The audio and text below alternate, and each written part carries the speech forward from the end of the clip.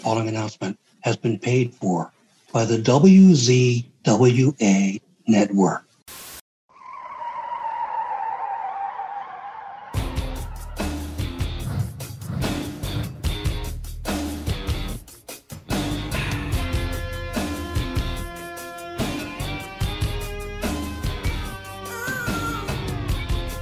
Ladies and gentlemen, welcome to the Insider's Edge podcast here on the WZWA Network. I'm your host with the most on the West Coast, California Imperi.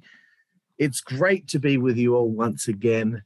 And here tonight, well, this morning for me, this morning for my guest, this is a true honor for me to have the opportunity to speak to former XPW King of the Deathmatch and World Heavyweight Champion, held them both at the same time, and former CZW Ironman champion and three-time CZW heavyweight champion, and he held them both at the same time as well.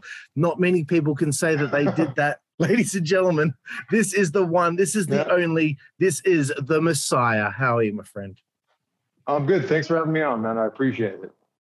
Thanks, bro. I know you've spoken to another Australian recently in the last year, my good friend Piers Austin from the MWA Podcast Network. So 2 Aussies in 1 year, you know, you got to be excited about that. I always start the interviews, bro, with the same old question. When you were a young man, how did you become a wrestling fan? What was the moment that the bug bit you and you just couldn't stop thinking about it? You know, it's the match. It was either, I do remember, I think I was at like a party at my aunt's house when I was a little kid or something like that. And all the adults were playing poker or something and drinking. And they just threw me, you know, in the living room with the TV. And it was either WrestleMania 3, Hogan versus Andre, or more than likely it was probably Saturday night's main event, Hogan versus Andre, where they had the two Earl Hebners. Oh, yeah. And for some reason, that's just such a distinctive memory in my brain. I'm pretty sure that's when I discovered it.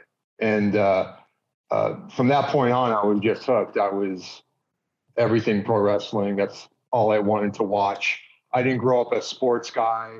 I didn't have a favorite sports team. My dad wasn't a sports guy, so it wasn't like we went to, you know, Dodger games or Laker games. We just didn't do that.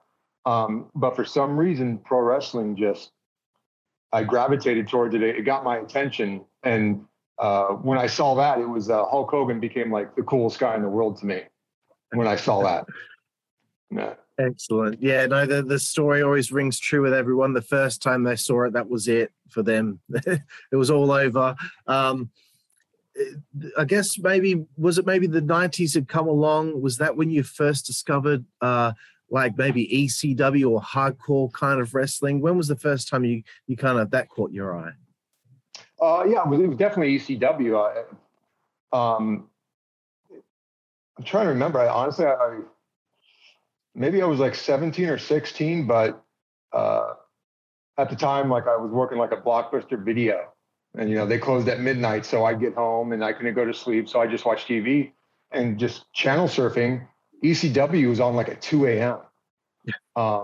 And it just instantly got my attention. I mean, instantly. I think the first guy I remember seeing on ECW was Sabu, and just you know the hardcore aspect of it, the chairs and the blood. Like I thought it was the coolest thing, and it definitely wasn't, you know, the 1980s good guy versus bad guy. Eat your prayers, you know, not eat your prayers, but you know, take your prayers, say your prayers, eat your vitamins, all that stuff. And I instantly loved it, and I would purposely stay up until 2 a.m. on I think it was on Saturday nights, and I would watch it purposely just for that. Isn't it interesting that the difference is, you know, Hogan would say, you know, eat your vitamins, but the Sandman would be like, eat 2 tabs of acid. Yeah, exactly. Yeah. I mean, you couldn't help but, you couldn't help but be, you know, like notice this and go, what is this? This is really cool.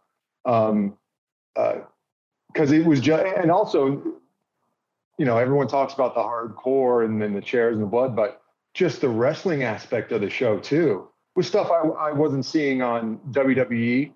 WCW, yeah, because of the luchadors and guys like that, like Chris Jericho, like those guys. But just the wrestling aspect too, I thought it was amazing. It really was. And there had to be a point in time as you're getting into your late teens where you decide to get involved in the business. And my research tells me that you trained at the Slam U Wrestling Gym. Could you tell me a little bit about that? Yeah. I mean, from the first time I saw wrestling, I wanted to try to do it or attempt to do it. But I grew up in California, and where I was, they had like a cable. They had like Channel 3 out here was. It was just how do I describe it? It was basically just a channel that would like tell you when the next board meetings or city council meetings were on, and they had little wrestling shows, in the background as these things would scroll. And one of the shows they had was Wrestle Talk, and it was hosted by a guy named Dynamite D. Who I eventually became friends with because I wrestled with him in XPW. But he was always pushing this Slam U, or Slammers Wrestling Federation. And I think I was in junior high school, and I wanted to go check it out because my dad knew I wanted to try to become a professional wrestler. I wanted to do it or get involved in it somehow. And he made a bet with me, I got good grades on whatever report card it was, that he would take me down to the gym because it wasn't that far from where we lived. And sure enough, I did well. We went down there, and we went there unannounced. And so when we went there, the guy who owned it, Vern Langdon, it just happened to be open. He was there. There was like two other guys. I believe it was a guy named Jeff Lindbergh and movie star Mike. And, they basically put on a wrestling show for me, this kid came here to check out wrestling and look, okay. And they just did it. I thought it was the coolest thing in the world. And then flash forward to, when I'm 18, because Vern did tell me you have to be 18 to do this. It's like, okay, I was in junior high school. So I had no argument. I can, try to weasel my way into it. But, when I turned 18, I still wanted to do it. And then the only thing I knew about wrestling schools, I didn't know, it's not like how it is now with the internet and you can just find whatever you need. But the only thing I started wanting to try to pursue it again when it's when Warrior came back, when Ultimate Warrior came back to WWE, and then they were pushing his Warrior University. I was like, oh, that's cool. All right. And so I think it was like you had to send for some packet, you gave like $20 or something. And I got a packet back, and it was this cool, great thing with a lot of pictures of a gym and blah, blah, blah. And this invitation to come to what he dubbed a no BS seminar. And it was based in Arizona, in Scottsdale, I believe. So I was talking to my dad about it, and he goes, do you want to go? It was like $300 to go. And that didn't include like food or lodging. It was just, hey, $300 to go to the seminar, where he's just going to talk to you. I told my dad, I'm not 300. No, he would have given me the money and I would have had to pay him back. But, my BS meter was going off going, this is what, $300 just to hear him talk? I'm like, no. And then my dad mentioned, what about Slammers? And so I called up Slammers. They were still running. They were doing shows in Bakersfield, which was about 90 minutes to an hour away from where I was living. And I think I left a message. Vern called me and he's like, yeah, we do shows. And in Bakersfield, we do wrestling class on Sundays. And why don't you come down to the show? It was every Thursday. They did shows at Strongbow Stadium in Bakersfield. Come down to the show and see what you get yourself into. All right. And talked to my dad. We went. And I think that show, a guy named El Toro Bravo lost a tooth because Vern punched it right out of his mouth. I thought that was the coolest thing in the world. And the following Sunday, I went to a class, and that's essentially how I started.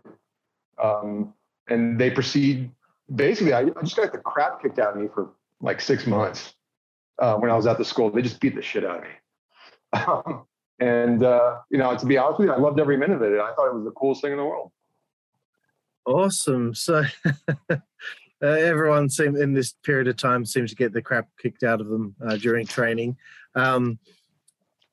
I wanted to ask you about, the first match that you had. Obviously, you must have been nervous. Most people on this show talked about how nervous they were. What was that scenario? I was super nervous. It was on Thanksgiving Day, and I want to say 1996. Yeah, Thanksgiving Day, 1996, and I wrestled a guy named El Spirito, the Spirit, and the guy who wrestled as Felony in XPW. If anybody knows XPW, the roster there, he wrestled as Felony, and I was nervous. My dad, my stepbrother, and my best friend, they came down and watched me. And it was in front of like 20 people. There was no one there. I loved it, and I lost.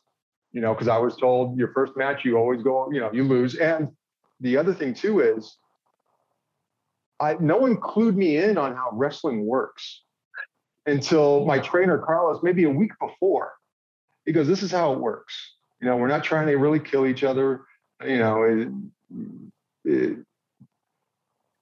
just remember thinking, okay, then why were you were beating the shit out of me, man? Like, what the hell?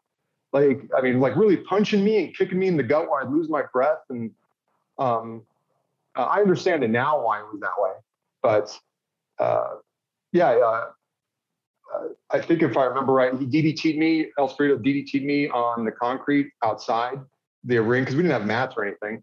And like my dad got really concerned because I sold it. I was just sitting there holding my head and everything. And I think that's like when my dad's like, I hope he grows out of this. Like this is just a phase. I hope to God it's just a phase. But I loved it. You had the butterflies and everything. And I can't remember who gave me the advice, but it was true, which was once you get out there, as soon as you take your first bump or you lock up, the butterflies go away because then you're just in the zone and you're thinking about what you're doing. And he was absolutely right. And I found myself, if I can just get to that point, because there was I've had some matches where just the anxiety of it all, like in my mind, I'm going, this is the last time I'm wrestling, not doing it anymore. Last time, not going to do it anymore. And then sure enough, I go out there. Inevitably, I'd always hate the match that I had, but I still loved what I was doing and go, okay, yeah, I'm going to keep on doing it. But it was awesome. I loved it. Awesome, bro. Yeah, no, I love hearing about the early days of everybody that we've had on the show. And, those early days slowly start to evolve and then opportunities come about. I've got to get to it. How did the opportunity come about to wrestle for XPW? That came about because, I had been wrestling at Slammers. And I'd been there for about 2 years, and it was an awesome place to learn how to wrestle and learn the mechanics. But, what I tell people is it was an awesome place to learn how to work, but not how to get work. Vern never wanted anybody to leave. Why would you want to go anywhere else? You got and we weren't really doing any shows anymore or anything like that. And at the time I was, what was it? Like 18, 19. I started when I was 18, so like I was 20 years old. And I just had, stuff going on that 20-year-old kids have going on. And wrestling wasn't my primary focus anymore. So I had left Slammers, and my parents my dad had gotten a transfer to Georgia. And I made the decision to stay in California. They moved to Georgia. I ended up living in a garage. In my friend's house, and it was a legitimate garage. There was like no insulation, or my front door was the garage door. Like I was just out in the elements. And after about 6 months, decided, okay, I'll go out to Georgia, get a job, save up some money. I stayed in Georgia for about 6 months, and I was like, I need to get the hell out of here. I love my parents, but they're driving me nuts. And I ended up moving back to California. Within that time, I was always in contact with Carlos, my trainer. He wrestled as Carlito Montana in XPW. And when I moved back to California, he told me that he was going to be wrestling for this promotion. He goes, it's awesome. They got a gimmick for me and everything. And he was really excited about it. And I was happy for him. Fast forward to, I don't know how many days are in a week or so, but I'm watching Monday Night Raw, and commercials for XPW start popping up. And as I'm watching the commercials, I'm like, I know that guy.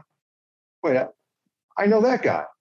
Like I knew who Webb was, White Trash Johnny Webb. I know Homeless Jimmy. I see Dynamite D on there. These are all guys I trained with at Slammers. And so, the next time I talked to Carlos, I mentioned, hey, I saw this commercial for this XPW, and it's all the guys that we trained with. And he goes, dude, that's the promotion that wants to use me. And I was super happy for him. I was like, that's so cool. And he had mentioned that my name had been brought up a couple times, but he didn't tell anybody what was going on with me because he didn't want to, he's like, I didn't know if you wanted anybody knowing if you were back or anything like that. It's like, yeah, of course. Yeah, I'd love to check it out. And so the following week went to a practice, because in XPW, we would practice every Tuesday. And so I went to the practice with Carlos. And as we're about to enter the building, Carlos goes, oh, by the way, just so you know, they shoot adult movies here. I was like, oh, okay, whatever. And then he goes, and I think the owners are Jewish, so no Jewish jokes. I was like, I don't tell Jewish jokes, but okay, okay, cool, I won't. And went in there. And as soon as I walked in there, I recognized a couple of the guys. I had done like 2 indies outside of XPW. And that's where I had originally met Chaos and Supreme. So I knew who they were. And I see Dynamite D and everything. And actually, sorry, fast forward.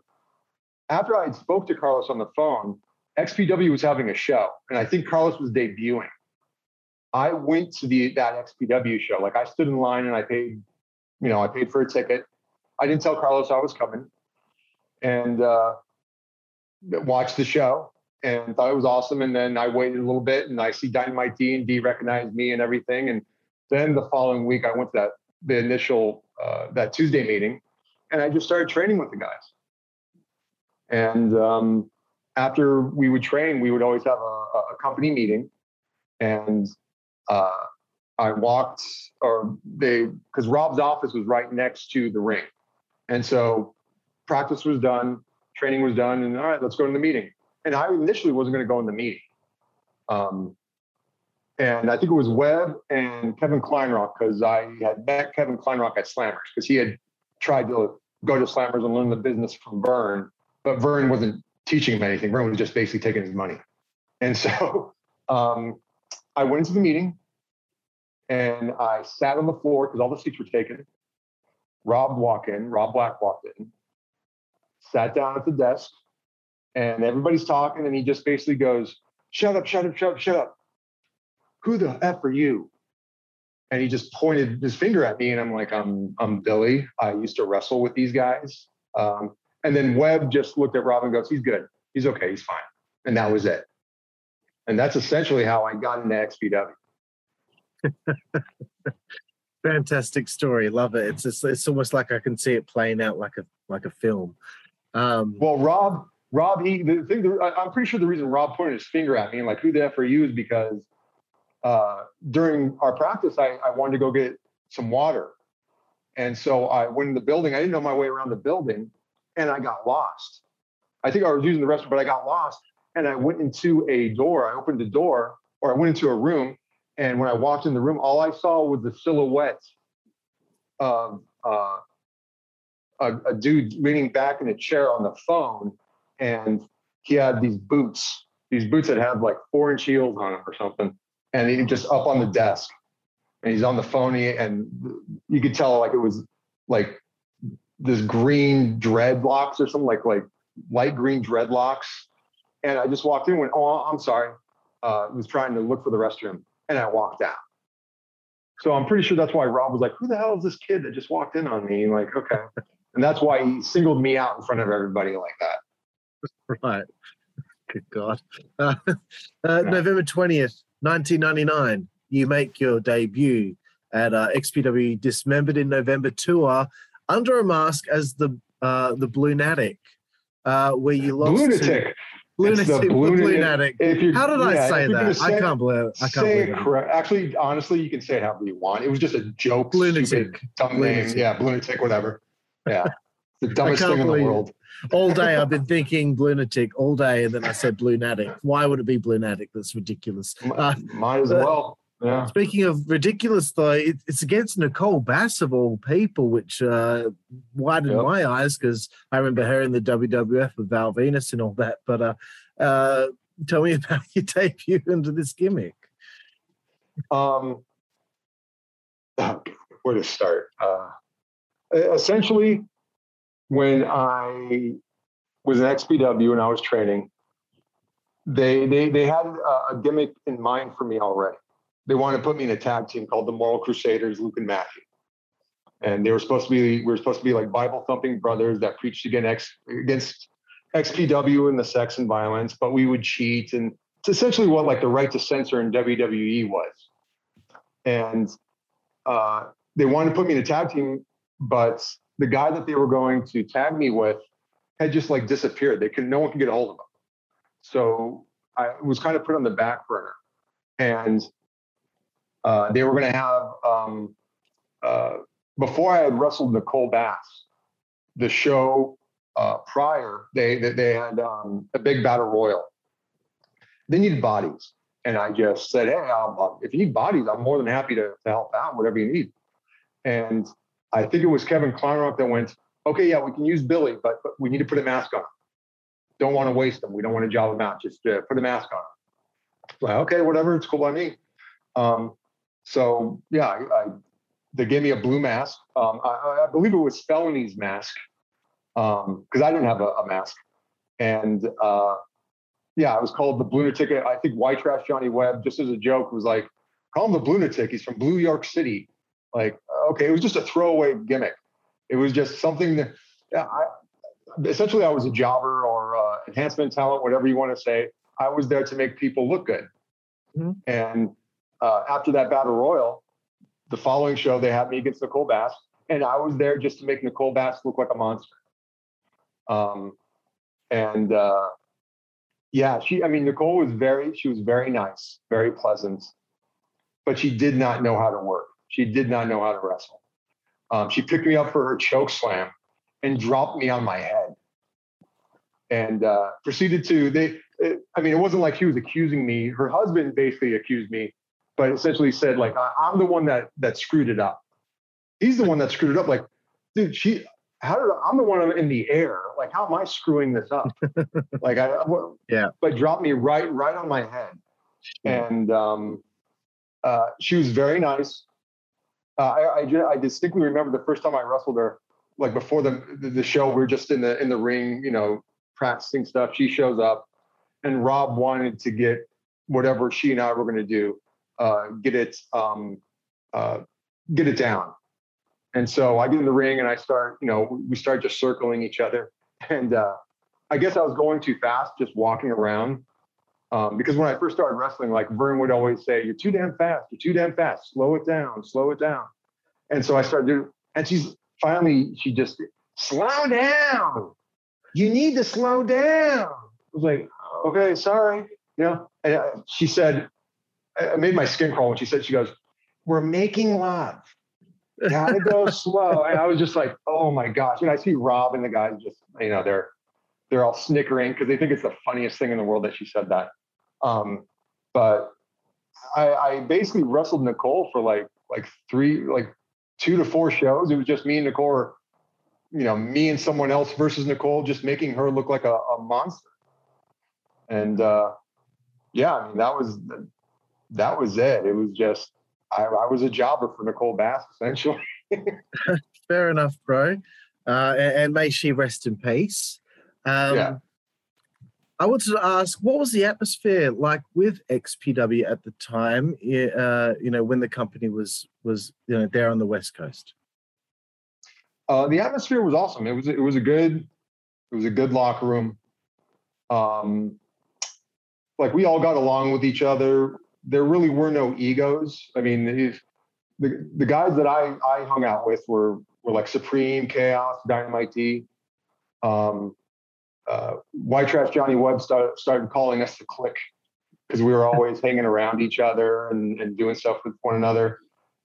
It was a good locker room. It was very family oriented. We all looked out for each other. I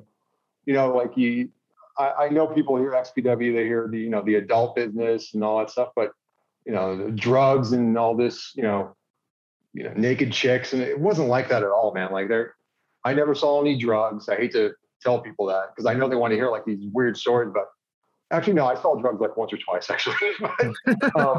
It was it wasn't like there was drugs or anything like that. It was we just looked out for each other. We always it was a good group of guys. It was just a good group of young guys who wanted to be in the wrestling business. Once ECW guys started coming in, there was like a divide because they're ECW and we're just the nobodies kind of thing. But for the most part, the ECW guys that came in, they were very nice and cordial and stuff like that. But it was a good, tight locker room. Cool. Yeah, and I wasn't going to dig for any of that kind of stuff or anything like that. I just wanted to know what the camaraderie was kind of like with the guys, because, this is kind of like a company that's only just kind of begun. You're all in this together. So I wanted to kind of get a feel for that, which is really cool to hear about. The Messiah, how did the character come about? Well, originally I was supposed to be Luke the Moral Crusader. Yeah. And after, however many times wrestling Nicole and being dropped in my head, I finally asked for a meeting with Rob. And in the meeting, I just essentially said, I don't want to be dropped in my head anymore. Nicole's very nice, but I know you have this gimmick for me already, the Moral Crusader, Luke, and he wanted to be a tag team. Why don't I get it started? And if someone comes along that fits the bill, that could be my tag partner, then we'll just, we can move them in. But let me just get it started. And Rob thought about it. In the meeting, I believe Supreme was there, Kevin Kleinrock was there, and maybe White Trash Johnny Webb. I don't remember if Webb was there or not. But Rob was thinking about it, and Rob essentially said, okay, this is something I want to push. This is something I really want to push. If you do well, but this is the only shot you got. You screw it up, you're done. You're not going to get a new gimmick or anything like that. But I'm like, okay, yeah, whatever, fine. And he was kind of apprehensive about it. But I remember Supreme just looking at him going, just let the guy do it. Just let him do it. Come on. Like, what is it going to hurt? And so I left that meeting thinking I was going to be Luke the Moral Crusader. The following week, I come in for our Tuesday night workouts and meeting. I'm putting on my boots. I'm tying on my lacing up my boots. Rob walks in and he looks at me and he goes, "Hey, Jesus." And I went, "Excuse me?"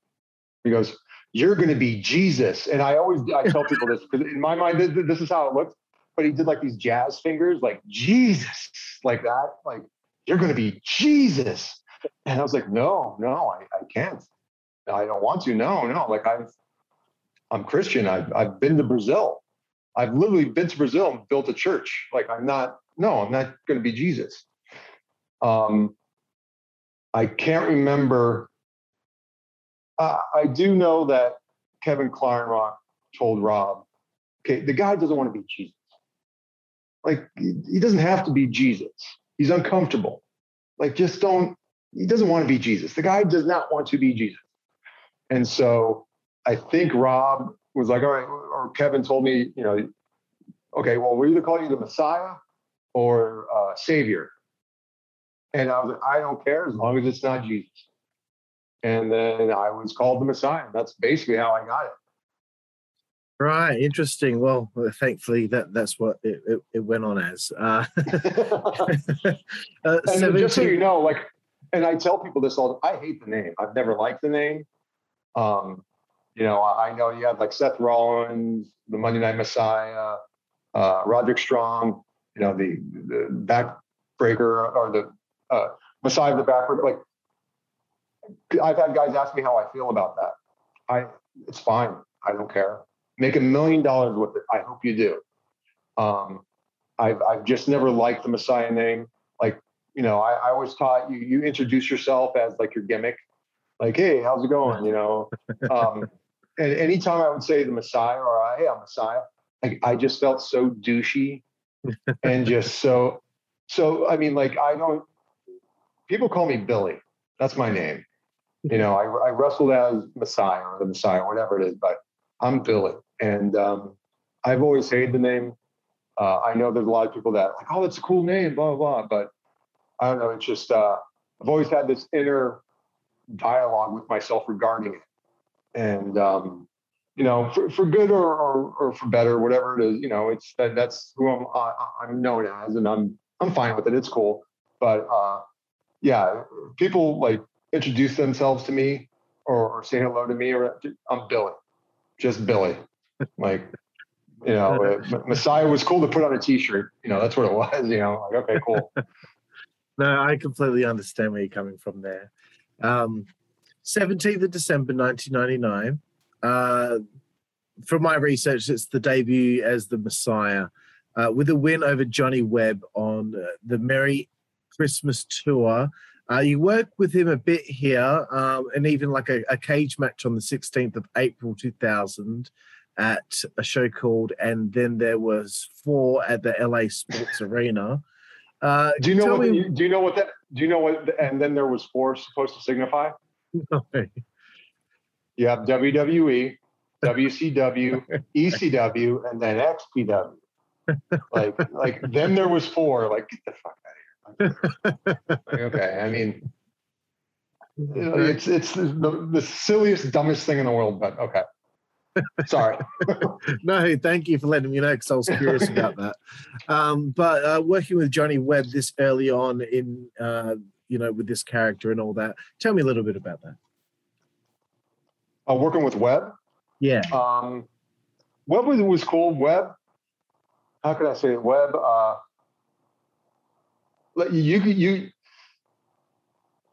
Webb, you kind of had to pull a good match out of him. Not that he couldn't have a good match on his own. He could.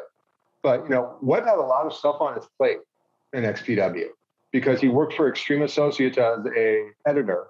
The guy was working 24/7. I mean, legitimately working 24/7. If he wasn't working on the adult side of the business, he was doing stuff for the wrestling side of the business. The guy was just overloaded. But working with him was cool. He was easy to work with. He was down to do anything. He had great ideas. And, the guy had an awesome gimmick. One of the funniest guys you'll ever meet. And he's not like one of these slapstick kind of guys that, make you laugh. He has this dry sense of humor and sarcasm. That is the funniest thing in the world. When he did his, after I left XPW, he became essentially like Elvis Presley and was like wearing the jumpsuits and stuff and doing the karate and all, like the funniest things I've ever seen. I laugh just thinking about it because it's the most ridiculous thing in the world. But he was a hard worker, and working Webb was easy. He was really easy to work with, and I always enjoyed working with him. But sometimes you just had to pull it out of him a little bit. I remember I had a match with him in Bakersfield, and after the match, I went in the parking lot to just catch my breath and get some air. And over in the corner, it's pitch black. There's no like lights in the parking lot. All I see is like this cigarette. I can see the cigarette, someone puffing on a cigarette because it would just get really bright red, and then you see smoke. And I'm like, who is that? And it was Webb, and Webb's just like, thanks, Billy. I was like, what? Thanks, Billy. It's a good match. It's like, yeah, of course. Yeah, whatever. That's the only a compliment I've ever gotten from Webb. But it was like, thanks, Billy. Like, and I know it was pulling teeth for him just to say that, probably. But yeah, the guy honestly was a workaholic, and he was always fun to work with. Always enjoyed working with him. Cool, bro. Yeah, I wanted to make sure I hit some of the important names throughout the interview, just because it's important to put everyone up on a pedestal.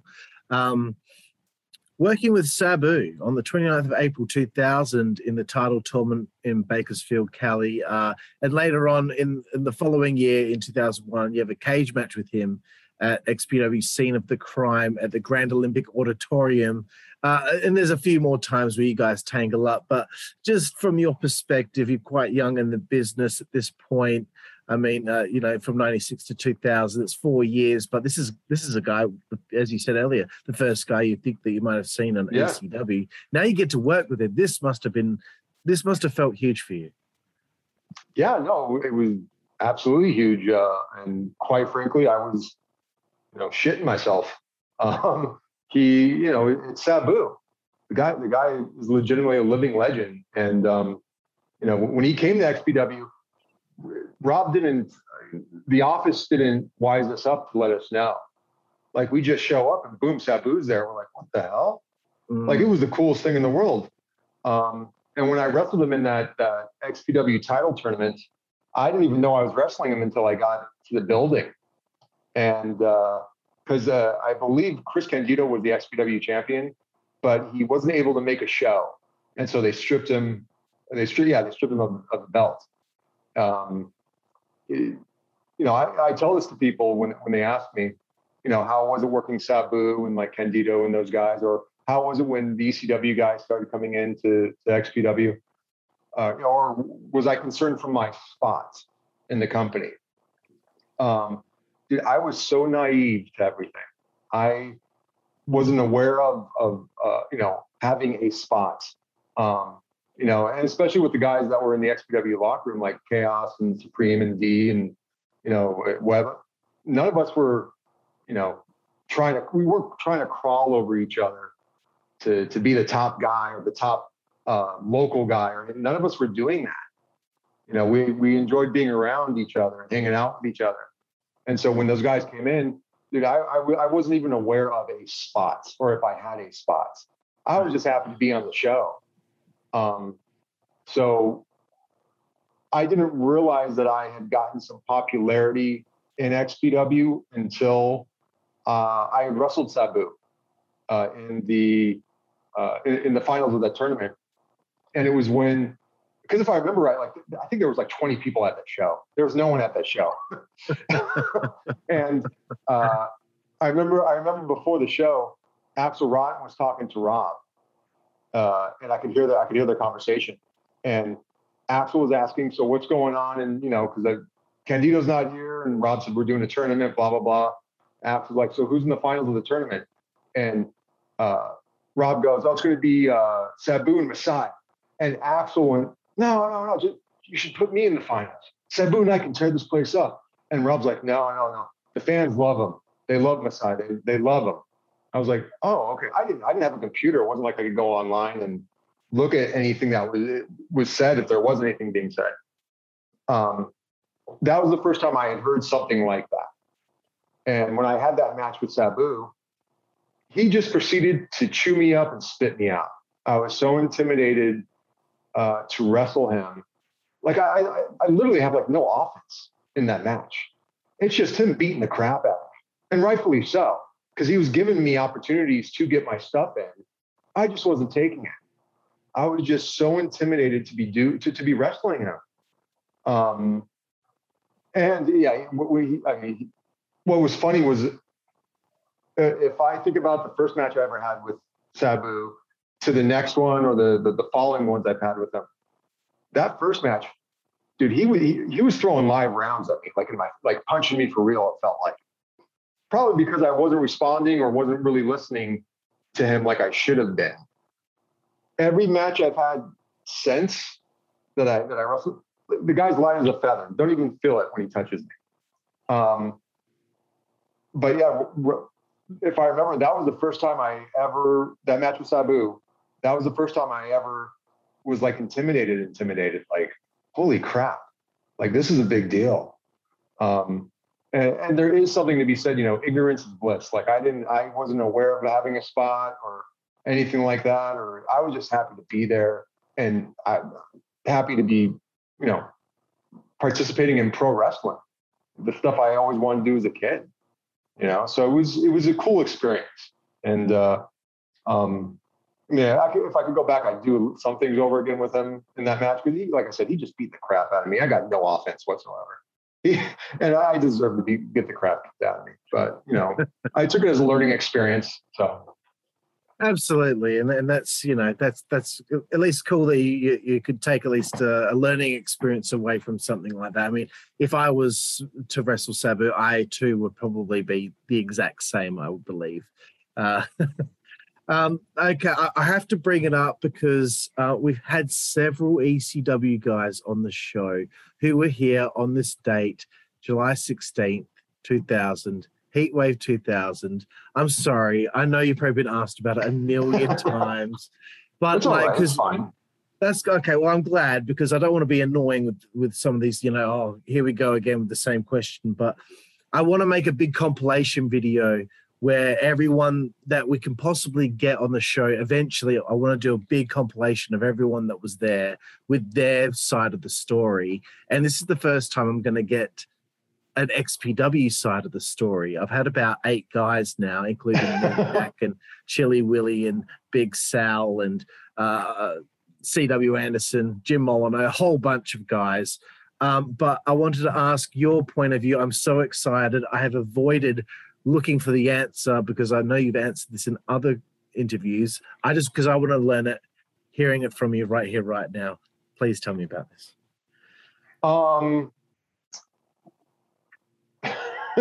Well, I mean, basically, we went to the XPW show just to show our T-shirts, to get on camera and show our T-shirts. That's all it was. We weren't invading or anything like that. I know. You got to see, Rob Black. Rob thought he was a mafia guy. And in his mind, ECW was coming into our territory, our turf. The other thing that the guys, the guys that went to the show, we were just pawns. I mean, that's all it was. But I had no idea that Rob and Paul Heyman had a relationship prior to XPW starting. So Rob had some hatred for Paul Heyman because I think Rob at one point was, before he did XPW, he was trying to, he's going to try to help them with a, distribution deal to get, their tapes or DVDs. I don't even know if there was DVDs at the time, but VHS tapes into stores. And I believe Paul or ECW got the deal with, was it Pioneer Home Video or something like that? I can't remember the name. I think it was Maybe RF Video? Not RF Video. It was the one that ECW had never had. They weren't able to get their tapes into like Best Buys and things like that. So Rob was going to help him do that. And for whatever reason, the whole thing fell apart and Rob got pissed off about it. So when ECW came to LA, Rob was like, dude, these guys aren't coming to our turf. So the idea was just said, like, why don't we get tickets and, we show our T-shirts. And that's all it was. We just wanted to show a T-shirt. We get to the venue, get to the events.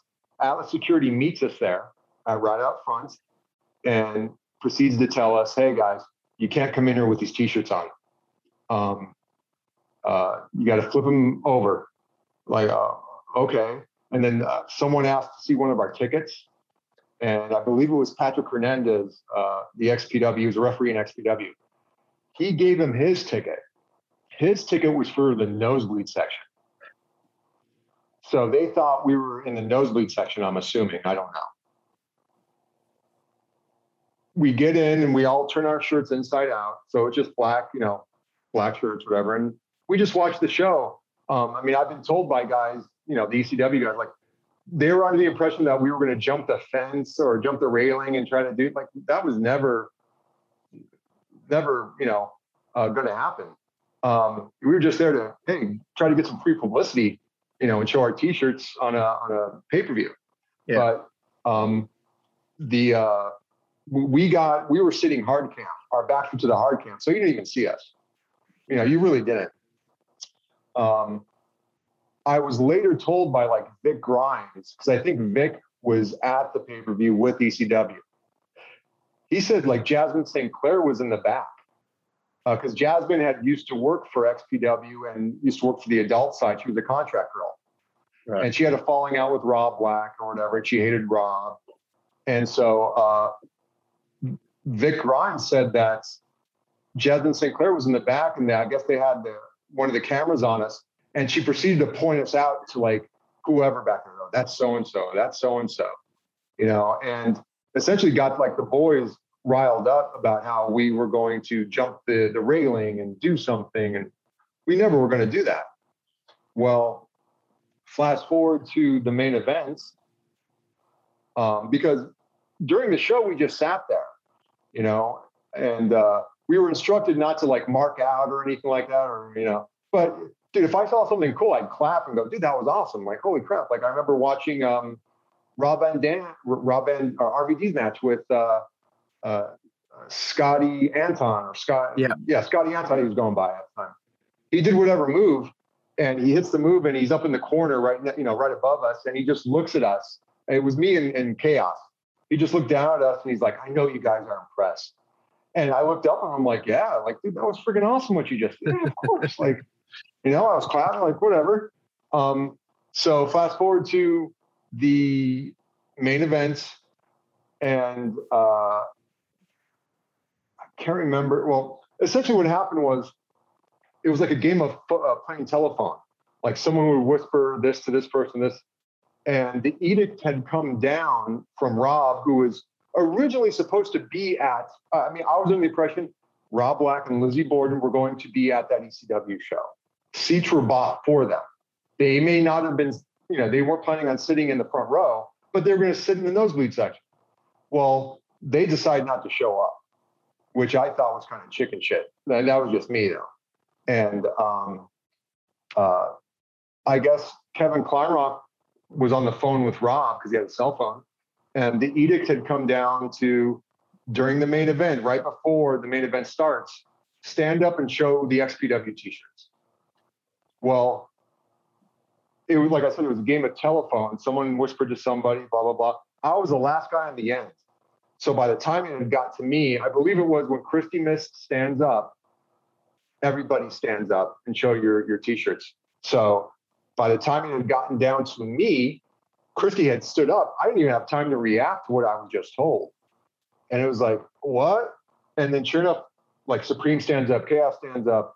I stand up. As soon as I stand up, I feel an arm or somebody try to pull me over the guardrail. I was able to get away. I think it was one of the Atlas security guys, but they tried to pull me over the guardrail. Essentially, because if you watch the video, then the locker room comes out. If one of us had been over the guardrail, they would have proceeded just to put the boots to beat the shit out of us. Because then they were trying to say that like one of us tried to grab Francine, and Francine has even said like, no one's tried to grab me. No one, it had nothing to do. No one tried to grab her. We were just trying to show t-shirts. That was it. When I tried to get pulled over the guardrail, I get pulled away, and I feel somebody come up behind me and put my hands behind my back.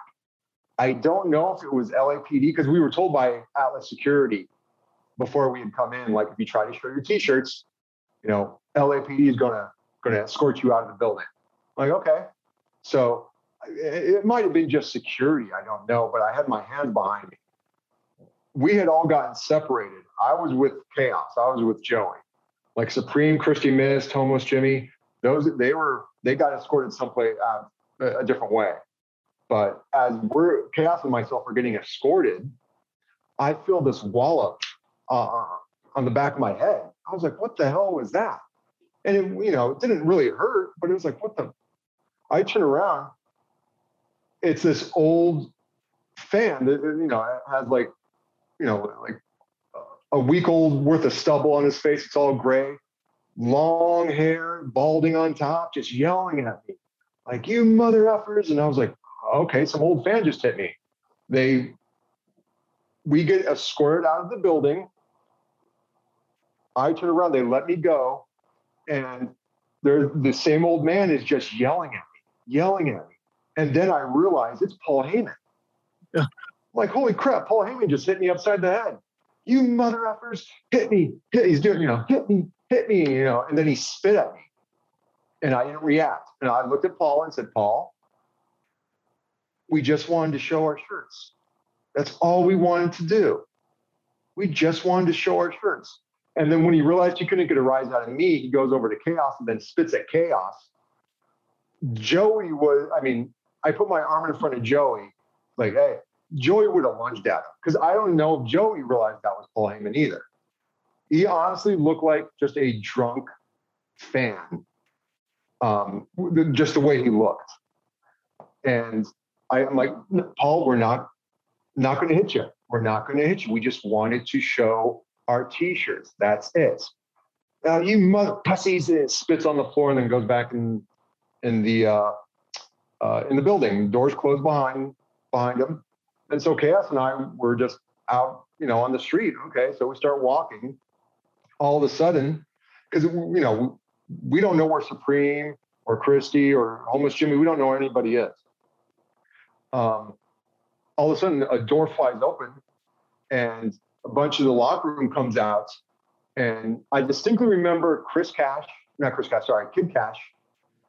I want to say was it Big Sal, yeah, and Big Sal, and maybe even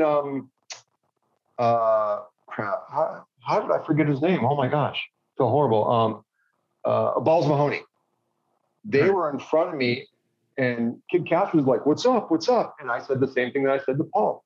We were just trying to show our T-shirts, man. That's all we were doing. That's it. We weren't trying to jump the guardrail. We weren't trying to do none of that. Said you guys overreacted.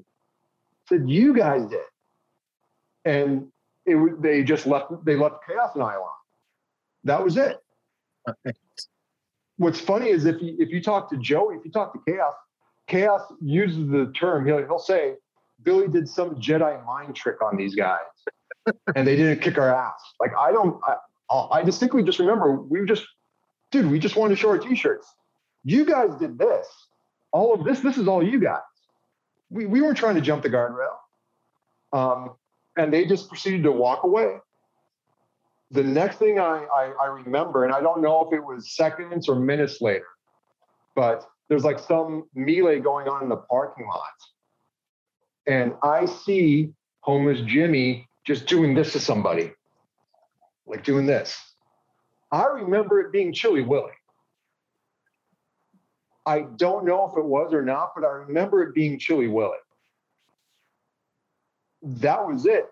They go back into the building and we were just left outside. That was it.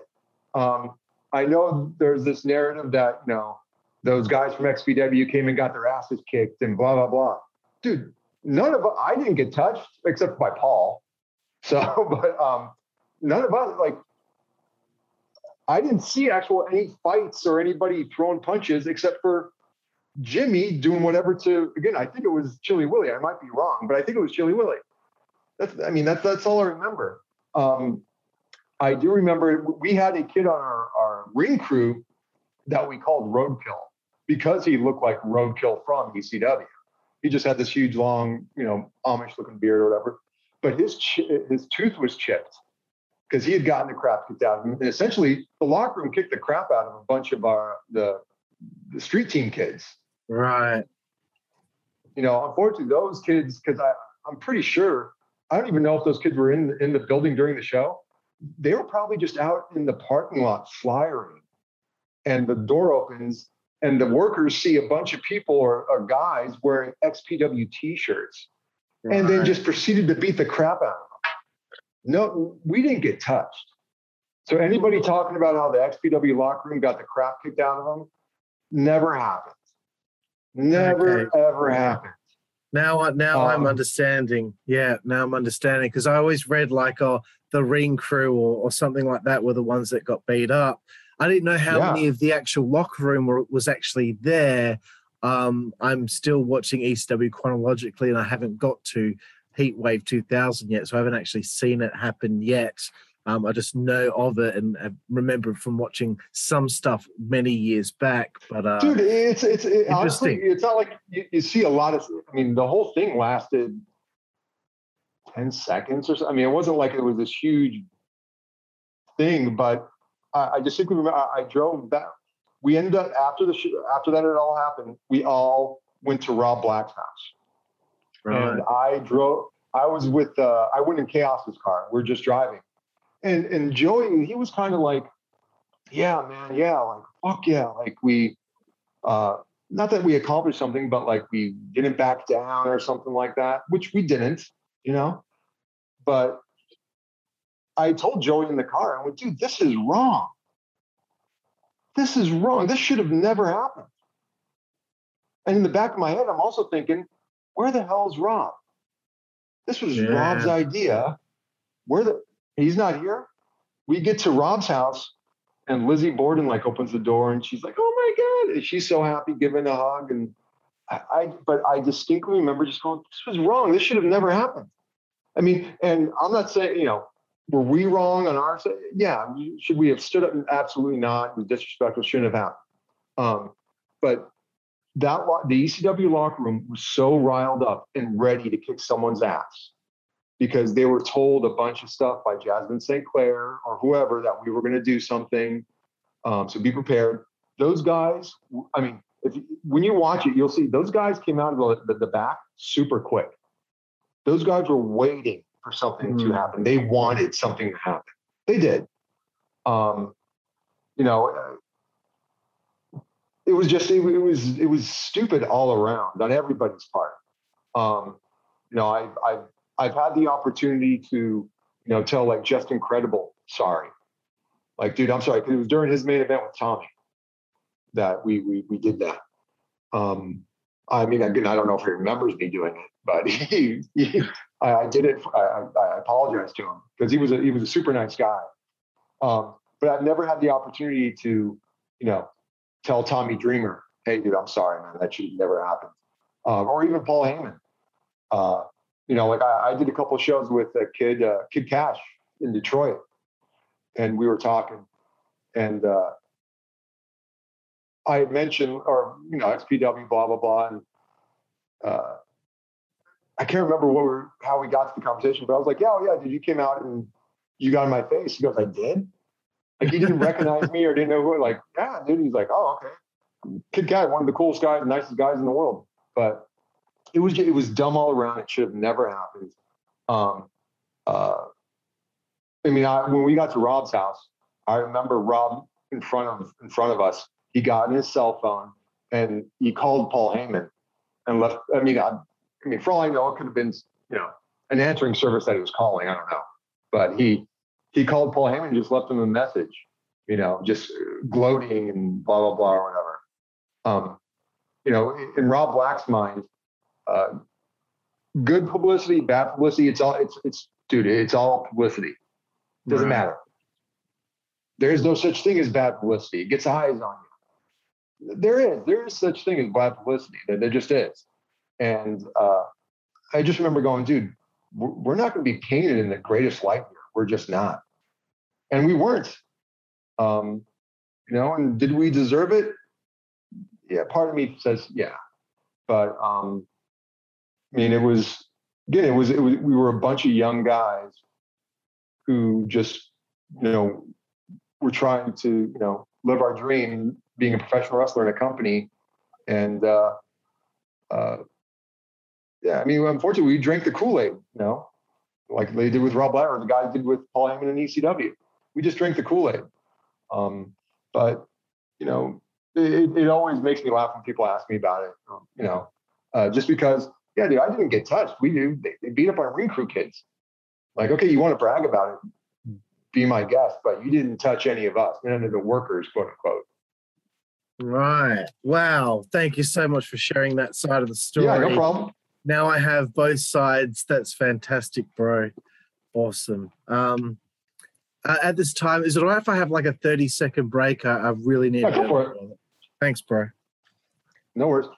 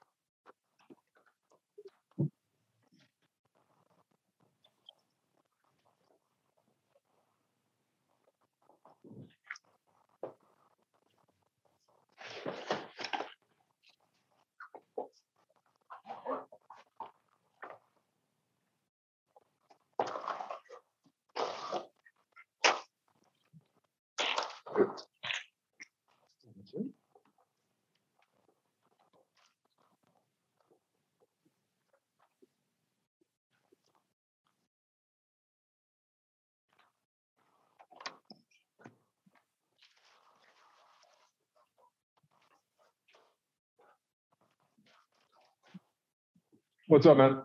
Yeah, man. Sorry about that. Yeah, I shouldn't have drank like 1.5 liters of water earlier. Sorry.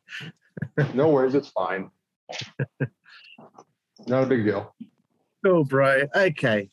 Getting back into it now. You're wearing the shirt right now. I want to bring up working with Supreme for the King of the Deathmatch title. You win the belt at November 11th, 2000 at the Metal Fest Open Air in San Bernardino. That sounds interesting. Can you tell me about that? It was a metal fest show. It was metal music. Yeah. Last thing they wanted to see was wrestling.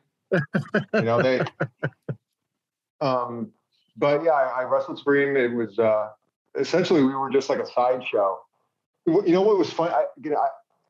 It is if you can ever find the show or matches from the show.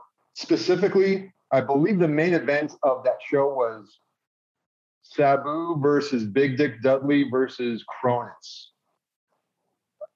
A show like that, like especially with all those bands, they got a set time. You need to be done by this time so the next band can go on and so forth.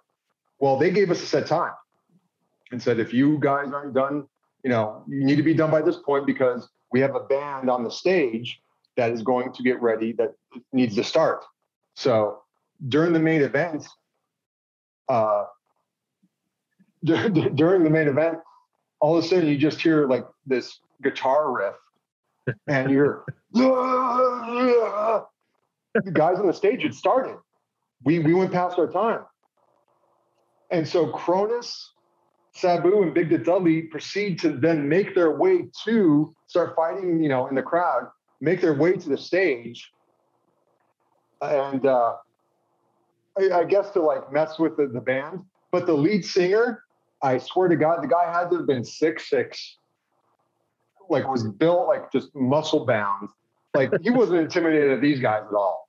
And they proceed to like just, beat each other up around the singer who is no selling what they're doing and doesn't care. But that whole show was, I believe it was what we refer to as a sold show. Someone paid for the show. Right. They gave down a certain amount and whatever. We did the show and I wrestled Supreme. I've had better matches with Supreme than that show. But what was funny about that show is that right after that show, Supreme and Christy missed, because I believe Christy, like, she got bled on in the match by Supreme or something like that, because she was managing Supreme at the time. They went from there straight to the airport and got on a flight to Japan, because they then had to go, Supreme was going to go wrestle for FMW. So they didn't even get a chance to take a shower or nothing like that. It just sounded so nasty to me being it was just a weird, whacked out show. I mean, it was the dumbest thing in the world. I mean, but it was memorable. That was sure. Awesome, bro. I just had to bring it up because I noticed that you wrestled at a metal festival. Before I move on, I wanted to just, again, we're hitting another name there. There's some names that are very synonymous with XPW back in these days. Supreme is one of them. Can you please share like a nice story, of your memories of him? Lester was, he honestly was like the greatest guy. I think I've only ever seen like Lester in a bad mood like once. He was extremely giving.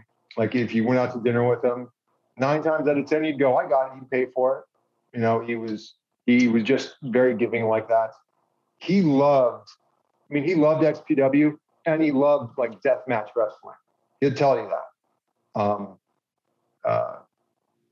He like during that ECW, the quote unquote invasion that we had. I remember Tommy Dreamer, right when like everything happened and the locker room started coming out. Tommy Dreamer just looked at Supreme and just basically said something to the effect of, kiss your career goodbye, or you just messed up your career. And Lester looked up at him and was like, "What are you talking about?" Like Lester wasn't trying to go to WWE. He was absolutely happy being in XPW and doing deathmatch wrestling. He loved that stuff. He was an amazing father, an awesome husband. He used to, every show, his wife and his son would be at every show. He was just a good all around, nice, fun loving guy. And what's funny is you look at him, you just see a big, bald-headed guy with tattoos everywhere. Some people, be intimidated by that. He'd put you at ease right away. Just the nicest guy. He and I, back in XPW, like I got my eyebrow pierced. He went and got like either his nose or he got like this right here pierced. And, we used to do stuff with each other all the time. He was a great guy. And, he's sorely missed, terribly missed. And, he loved performing in front of fans. He just did. He loved it. He absolutely did. If there was, doesn't matter what show he was at, if every person there came up to him and asked for an autograph or a picture, he would happily do it. If it meant he was there for hours, he's there for hours. He loved doing that stuff. Awesome, man. Thank you for sharing that with me. That's really cool. Thank you for asking. No problem. ECW folds in January of 2001. When you first heard about that, how did XPW feel?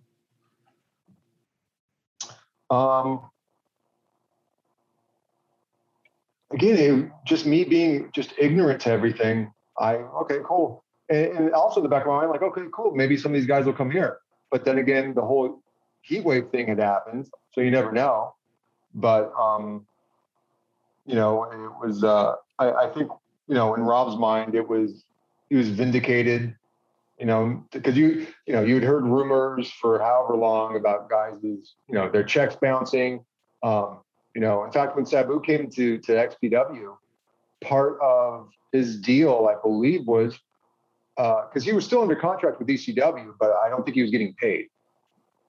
And so when he came to XPW, Rob was like, "All right, I'll fight the lawyers, or I'll pick up the tab for the lawyers to get you out of your contract."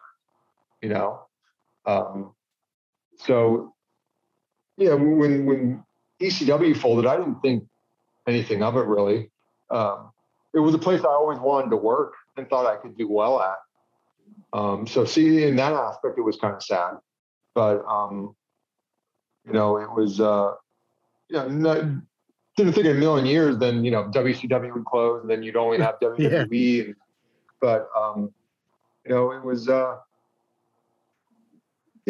if I'm being honest, I don't remember having feelings about it one way or another. Just like, oh, that sucks that some guys were out of work and it's kind of shitty, but it is what it is. And also, if I'm being honest, it'd be like, have some of these guys come over here because I'd love to work with this guy or that guy, in that aspect, it was kind of exciting because, just the opportunity to work some of these guys, because my whole mindset has always been, I want to work somebody I can learn from. So when like Chris Candido, Sabu, like New Jack, even, like I learned a lot from New Jack. If you're not taking the time to pick these guys' brain and try to get everything out of it that you can, it's kind of a wasted opportunity. And a lot of these guys too, they want someone to come up and ask questions. But some guy, you're intimidated. You don't want to come off as I'm bugging this guy or anything like that. And when Shane Douglas came to XPW, I couldn't wait to like pick his brain and ask him questions about stuff. So, in that respect, with ECW closing, it was like, all right, maybe I can learn something from some of these guys. I mean, that was my hope at least. So, but I mean, that was basically it. I understand. And I'm guessing after WCW went out of business, XPW surely had an event called "And Then There Were Two." That has to be yeah. Then there was two. Well, what was funny? Here's the thing. Like I used to get in arguments with Rob. Rob was one of these guys who, if you think it, if you have the mindset, you can make it happen. So if you think you're the number one company, you will become the number one company. Kind of thing, like the book's The Secret. I guess like he would always say, or even like his adult company, he would refer to his adult company as the number one company in the world. Like, dude, there's Vivid, there's Wicked, like there's all these other bigger. No one knows who Extreme Associates is. Well, if you think that way, it's never going to happen. Okay, I mean, I guess I see your point.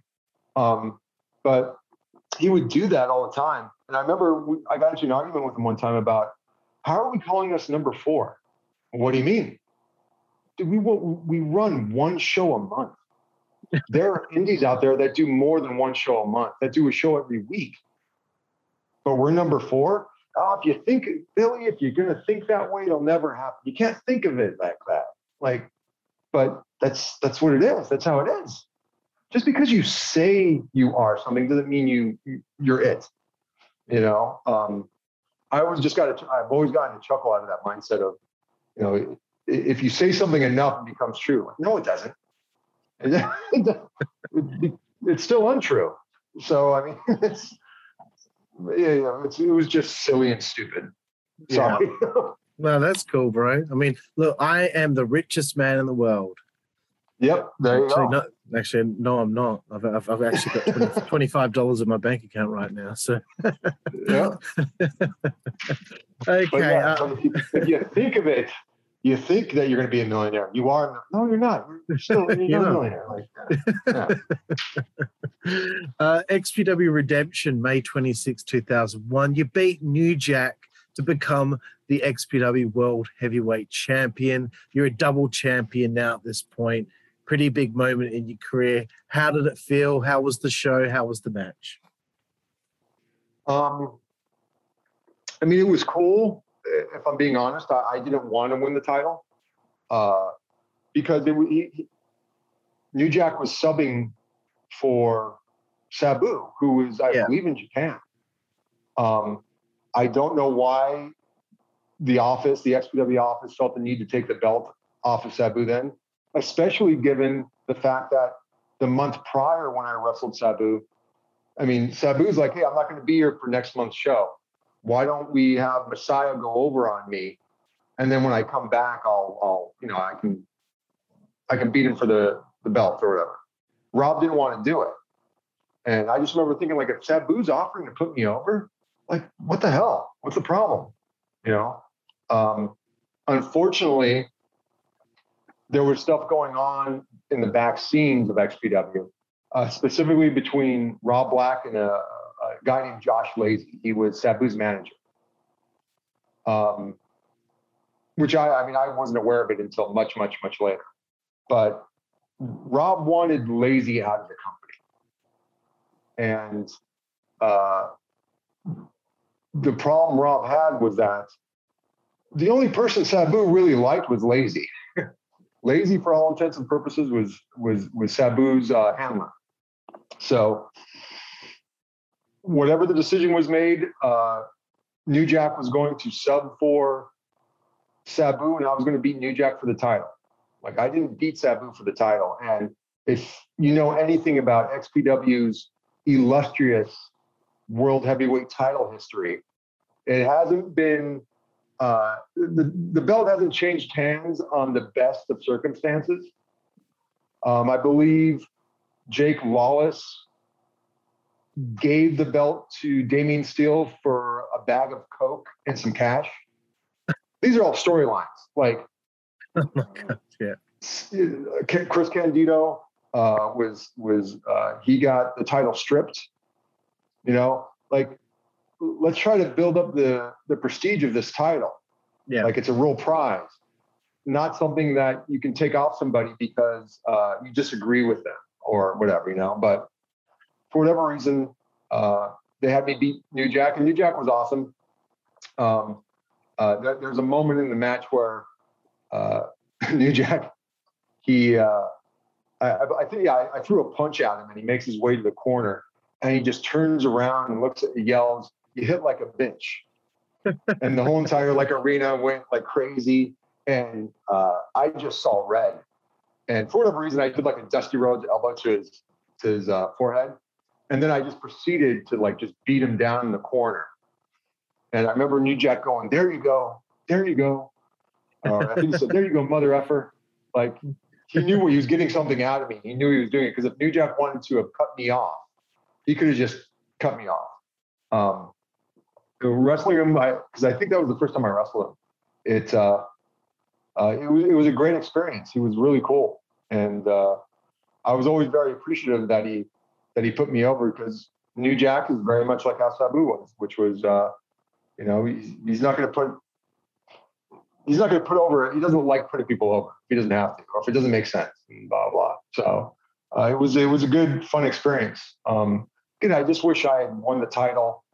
Not in that way. Like, I really won it from Sabu or whoever was the real champion at the time, not a sub, because it just makes no sense. It makes it confusing for the fans.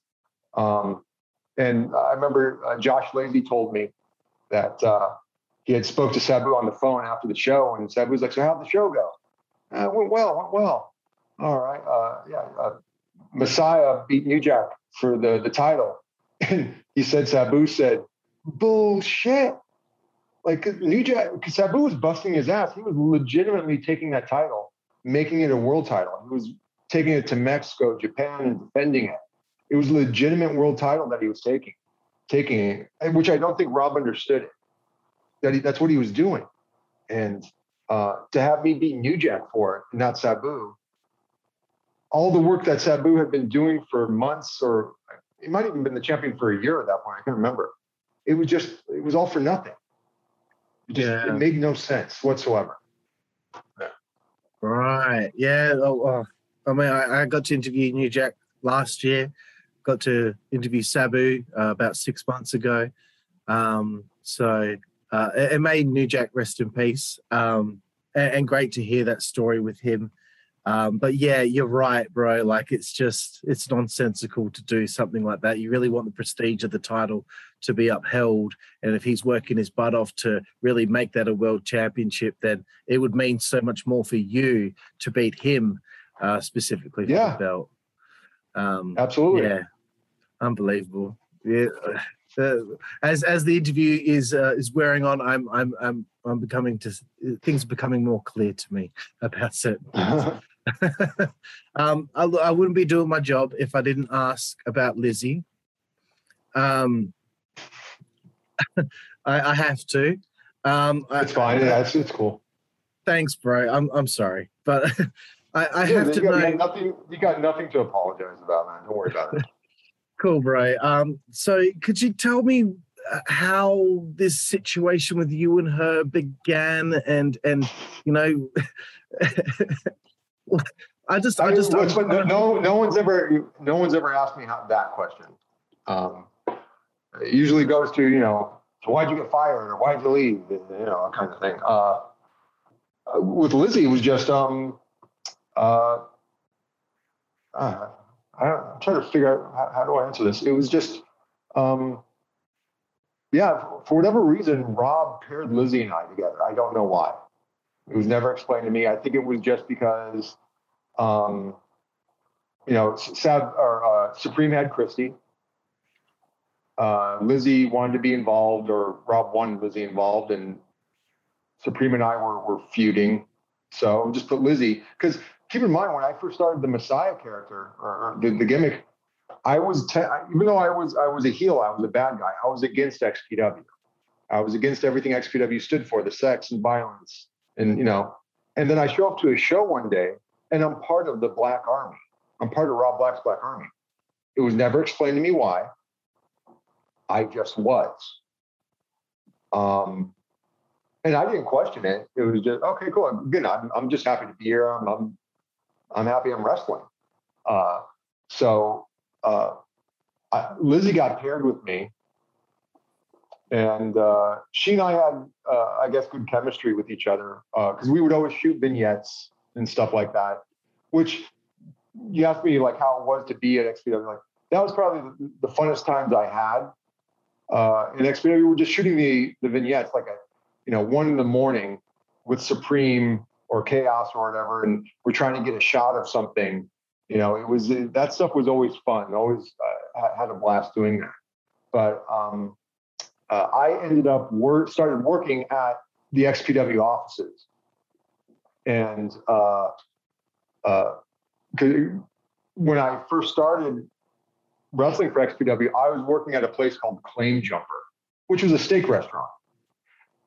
And back then it was like the guys weren't even allowed to have facial hair or anything like that. You dressed real nice. And, but I'm doing hardcore wrestling. So I'd show up to work with a Band-Aid on my head because I had gotten busted open or whatever. And I would get sent home. Like, no one wants their waiter or the person making their food to have a Band-Aid on. Like, I completely understood it. And so I'd go to the XPW office, and Rob would go, "What are you doing here?" I'm like, "Dude, I just got sent home." I'm like, "Why?" "Look at my head. I can't." So I basically got the balls one day just to ask Rob, like, "Give me a job. Can I have a job?" Because I hated doing what I was doing. And Rob was kind enough. I'm like, "Okay, I'll give you a job." So I started working at the XPW offices / the Extreme Associates offices, the adult side of the company. And I do things like, make deliveries or whatever, but Lizzie would be around a lot. And she and I just, we got on with each other really well, joking and goofing off. And the other thing too is when I started working at the XPW offices, granted it's a wrestling company, but the wrestling company didn't make money. It really didn't make money. What paid the bills was the adult side of everything. And, when you had like when you had the ex-girls, when you had like Jessica Darlin, who was a contract girl, Christy Metz, a contract girl, Lizzie, all three of them were really super nice to me.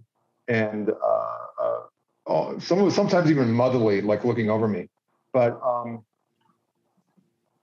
I was, again, I'm not trying to like talk myself up, but I was kind of seen like a brand new puppy. Like I wasn't used to the adult side. I never worked in it. So like everyone else is jaded to it. Right. Like, oh, there's a naked chick walking by.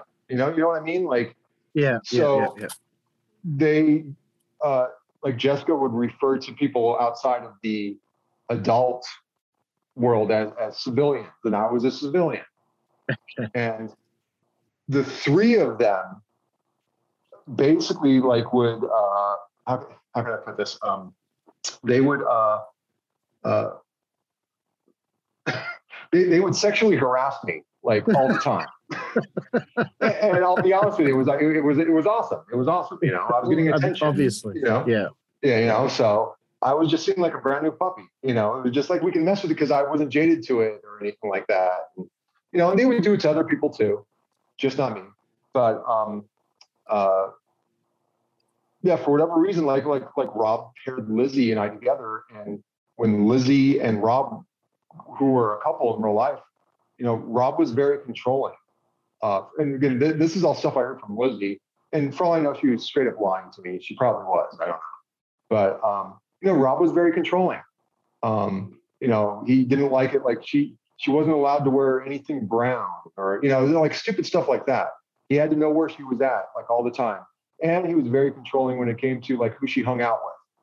For whatever reason, Rob was cool with me and Lizzie hanging out. And I'm not saying like we hang out, like go to the movie or anything like that, but like talking to each other in the office or whatever. And like there was one time we did a show, and Rob's like, he gave me the keys to Lizzie's Porsche because he had bought Lizzie a Porsche. Rob was a big one of these guys, like you know, he wanted everybody to believe the gimmick. You know, you hear about like how Ted DiBiase became $1 million man, and you know, Vince McMahon wanted him giving out like $100 bills, really, and always being in first class and limos. Like he wanted him to live the gimmick kind of thing. Well, Rob wanted the fans to see Lizzie and I together all the time, and so like he threw me the keys to the Porsche to go pick up Lizzie at the house. And you know, at the time I'm driving like a 1986 Ford Tempo. Like, so like, all right, I pick her up, and then I come back, you know, to the venue, and, you know, we're driving in the parking lot, and all the fans are like, oh, look, there's Lizzie and Messiah, and he's driving a Porsche. Like he wanted us to, you know, look the part essentially. But I also think Rob used to like to have Lizzie like flirt with guys. Like Rob was good friends with Bubba Ray Dudley. And when the WWE would come in town, you know, Bubba would like come to the office, or there was one time we went to the Rainbow Room, met like everybody, like a bunch of the guys there. But, you know, Lizzie told me Rob would tell her like, flirt with Bubba, you know, kind of thing. I think in the case of Lizzie, because there was a time where I was thinking about leaving and like going up north. It didn't mean I was going to leave XPW, but I want to be here for like to do vignettes and stuff like that. And in all honesty, if I needed to, if I couldn't have been part of XPW, then I wouldn't have been part of XPW. But Lizzie told me Rob got concerned that I was going to leave. I think Rob just had Lizzie do what he always had Lizzie do with guys. And I think she just took it too far. I mean, that's what I think would happen. It just got taken too far. So, you know, it was a relationship I should have never have had with her. I should have gotten fired, deserved to get fired. But, you know, for whatever reason, like when you read about it, it's always put on my shoulders. Like, you can ask my wife. I have no game. It's not like hey, what's up? Like, I got nothing. But for some reason you hear about like how it's always me. It's never, you know, there was two people that were involved in everything, but it's always on me, which I think is ridiculous and funny at the same time. But yeah, the relationship just got taken too far. Shouldn't have gone where it went. Yeah, I mean that was basically it. It was Yeah, it was just a screwed up situation all around. Right. Were there feelings involved? Did you both have feelings for each other, or was it just the situation just went too far and it was? To be honest with you, at the time, on my end, yes. But as soon as everything stopped, it was basically being like, you always hear about being in the bubble, like you're in the bubble. Once you get out of the bubble, things become more clear, or it's, I can equate it to, Wizard of Oz, everything's black and white, and then boom, everything's in color. Like, it wasn't until everything had, like, I left XPW and I was in CZW. I was doing well for myself. I started believing in myself again and realized I didn't need I didn't need the XPW machine behind pushing me. Like, I am talented. Like, people do want to use me, because I know when I left XPW, or when I got fired from XPW, in Rob's mind, you were never going to hear about me ever again. Because before XPW, it wasn't like I was doing the California indie scene. I wasn't. Right. I didn't really even know how to. And then when I went to CZW, that really gave me a lot of confidence in myself. And I realized, like, dude, what the hell did I just, like, there was a lot of things going on in my life at the time in XPW that Lizzie knew about, and I think she took advantage. Involving like an ex-girlfriend, that kind of stuff. And Lizzie at the time had become friends with my roommates, because again, Rob was very controlling, but like, Lizzie needed to get her hair done. My roommate was a hairdresser. So it was like, okay, she started going to my roommate to get her hair done and everything. And my roommate would tell me, like, all she did was ask questions about you, and like, why this didn't work out with so-and-so, or why you and so-and-so broke up, and blah, blah, blah. I was like, okay, whatever. So I think, like I said, she took it friggin' way too far. And so did I. I'm not saying I wasn't, part of that, but, it was, I mean, I think back to it now, and just like, I was a 24-year-old kid living on my own. My family were in different states. I was living in a garage. My life was XPW, meaning I went to work there, then I'd wrestle there. I was there 24 hours a day almost, 6 days a week. I was easy pickings. I really was. So it was just, I made dumb decisions as a 24-year-old guy. It was just dumb. And I'll be honest, I don't regret anything, from the standpoint of all the bad shit that's happened, and along with all the good stuff. But all the, that stuff, gives you character. It builds you up. And without all the bad stuff happening, I never would have met my wife. I wouldn't have my 2 daughters now. So I don't regret any of that stuff. And at the same time, I don't think back about it either. It's not like I dwell on any of that crap. If someone like yourself asks a question, I'll answer it. And I got no problem answering it. But I don't regret it, because without all that stuff happening, I never would have met my wife, and I wouldn't have my 2 daughters, and I wouldn't have the life I have now. So, that's about it. It's,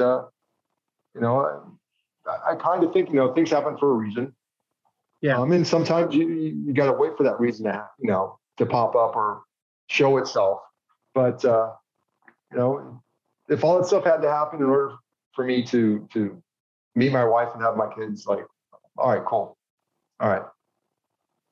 Of course. Excellent way to look at it. Things happen for a reason, and your journey in life, you get to different crossroads, and, You know, you go this direction, you never know what would have happened. You go that direction, you never know what would have happened. So at least now, this stage of your life, no matter what's happened, you have this peace, which is really nice to hear. And again, thank you so much for like being so honest and telling me about all of that, because, you know, that's for me on my show, this is really important to hear those kind of personal stories, because, you know, it's not just about, oh, you know, what was it like having this match or that match? You know, the journey of somebody's life is just so important to something like this for me. So I appreciate of course, it. man. Yeah, no worries. I honestly, I mean, and to a detriment, I'm probably too honest sometimes. Like, you know, just keep your mouth freaking shut, Billy. Like, you know, but you know, it is, and people are going to think they want to think. I learned long ago that not everyone's going to like me, because there was a time where, like, if I read like one bad thing about a match I had, I would dwell on that. What do I care about strangers? Like, I don't give a shit. I just don't. Like, as long as my wife likes me, my kids like me, my parents like me, my friends like me, like, that's all I care about. What do I care about some keyboard idiot in his mom's basement in Canada? Like, I don't care. Like, it just, I learned long ago, not everyone's going to like me. And I'm fine with that. You know, you're going to have your reasons why or whatever it is, but it has no bearing on what I do or what I think. And everyone's entitled to their own opinions and what they think about somebody. So by all means, like, you know, say what you want to say. And then, quite honestly, it's not going to affect me one bit. It's not. You know, I do what you want to do. And without, you know, when it comes down to it, it's just, if you like me, awesome. Thank you. If you don't like me, cool. All right, next. I mean, that's whatever. That's all it is. Yeah. Cool, bro. And I like you. Appreciate it, man. Thank you. Get into a little bit of CZW talk. I don't want to take up too much more of your time, but I do want to talk a little bit about CZW, because this is a very important part of your career. I guess word is on the street that you're not in XPW anymore. Does John Zandig get in touch? How does that opportunity come about for you to debut on the 12th of January 2002 to take on Justice Payne at Answering the Challenge at the old ECW arena? Yeah, Zandig reached out to me. I was at home, my phone rang, and at the time I was screening my calls, and the answering machine turns on, and I just hear this. I think, if I remember right, it was, "Hello, I'm looking for Billy, the Messiah. This is John Zandig, CZW." I thought it was Jake Lawless from XPW pulling a rib on me, because Jake is from Philly and he has that accent and everything. I thought he was just pulling a rib on me. So I answer the phone and I'm like, "Hello?" He's like, "Is this Billy?" I said, "Yes." He goes, "So you're not with that porno company anymore, huh?" It's like, no, I'm not. He goes, "Okay, well, I'm John Zandig with CZW. I don't know if you're familiar with me or with us." And I was familiar with CZW, the name, but none of the product. Like, the only thing I ever saw of CZW was in the wrestling magazines. And it usually involved a weed whacker. Like, okay. Right. But he had asked me if I would be interested to come in to wrestle their champion, Justice Payne. And he was like, "Well, what are you doing this weekend?" And I said, "Well, I got a booking." "Why?" He's like, "Well, yeah, I'd like to bring you in to wrestle our champions, Justice Payne." And I knew instantly why he wanted me. It was to bring the guy from, the XP, or from the West Coast, extreme fed, quote unquote, and then bring him out to CZW and let their champion go over on, the XPW channel. I completely understand. It was a one-off. Okay, Yeah. cool. But I told him, yeah, let me make a call and see if I can get out of the booking. I called a guy named Logan, who ran a promotion called MPW in California. Yeah. And I explained the situation, and he was awesome. He goes, dude, I completely understand. Dude, go. It's a great opportunity for you. Yeah, by all means. He let me out of the booking. I called John, and then like a day or two days later, I was on a plane heading to Philly. Wow. Really cool. I did the show with, or I did the match with Justice Payne. And during that match, I had gotten busted open hard way on the top of my head. So I was in the back in the locker room getting staples in the back of my head. And Zandig just came up to me and he essentially went, good match. I was like, oh, thanks. And then he went, you want to come back next month? It's like, yeah, sure. Of course. Yeah, that'd be great. And from that point on, I was with CZW. It just worked out. It all worked out. I'm eternally grateful to Zandig for bringing me in. And because when you talk to Zandig, like Zandig, he always downplays everything he knows, sells everybody. So when I talked to him on the phone originally, he said, I've never seen any of your work, but a couple of my guys say you know how to work. Like, oh, okay, thanks. Yeah, don't know anything about you, but guys say you can wrestle. I was like, oh, okay, thanks. Like, all right. When I got to CZW, the first thing I did in that locker room, I shook everybody's hands because that's the way I was taught. And like Adam Flash, I don't know if you're familiar with Adam Flash. The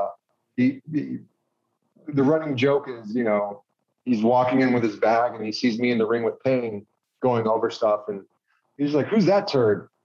And like our buddy Chad Henry, who's a scout with the Indianapolis Colts.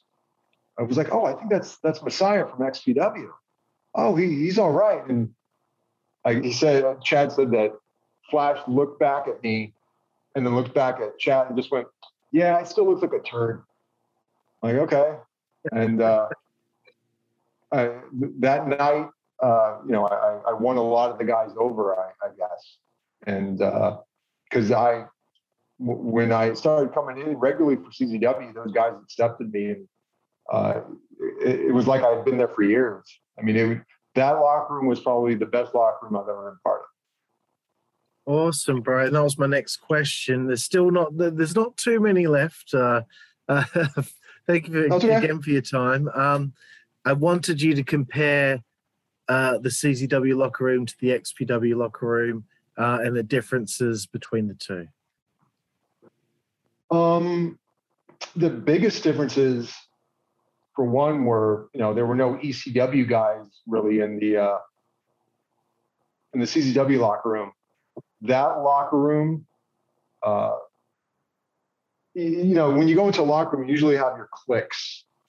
You got a group of guys in this corner, a group of guys in that corner. And it's just natural for that to happen. Doesn't mean people hate each other, but you got your boys that you hang out with. In CZW, you didn't really have that. It felt like everybody hung out with everyone.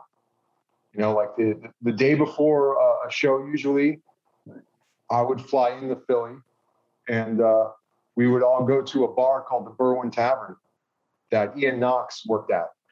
And like everybody was welcome to come. And a lot of times, felt like the whole entire locker room was there. It was a good group of guys, talented guys too. Because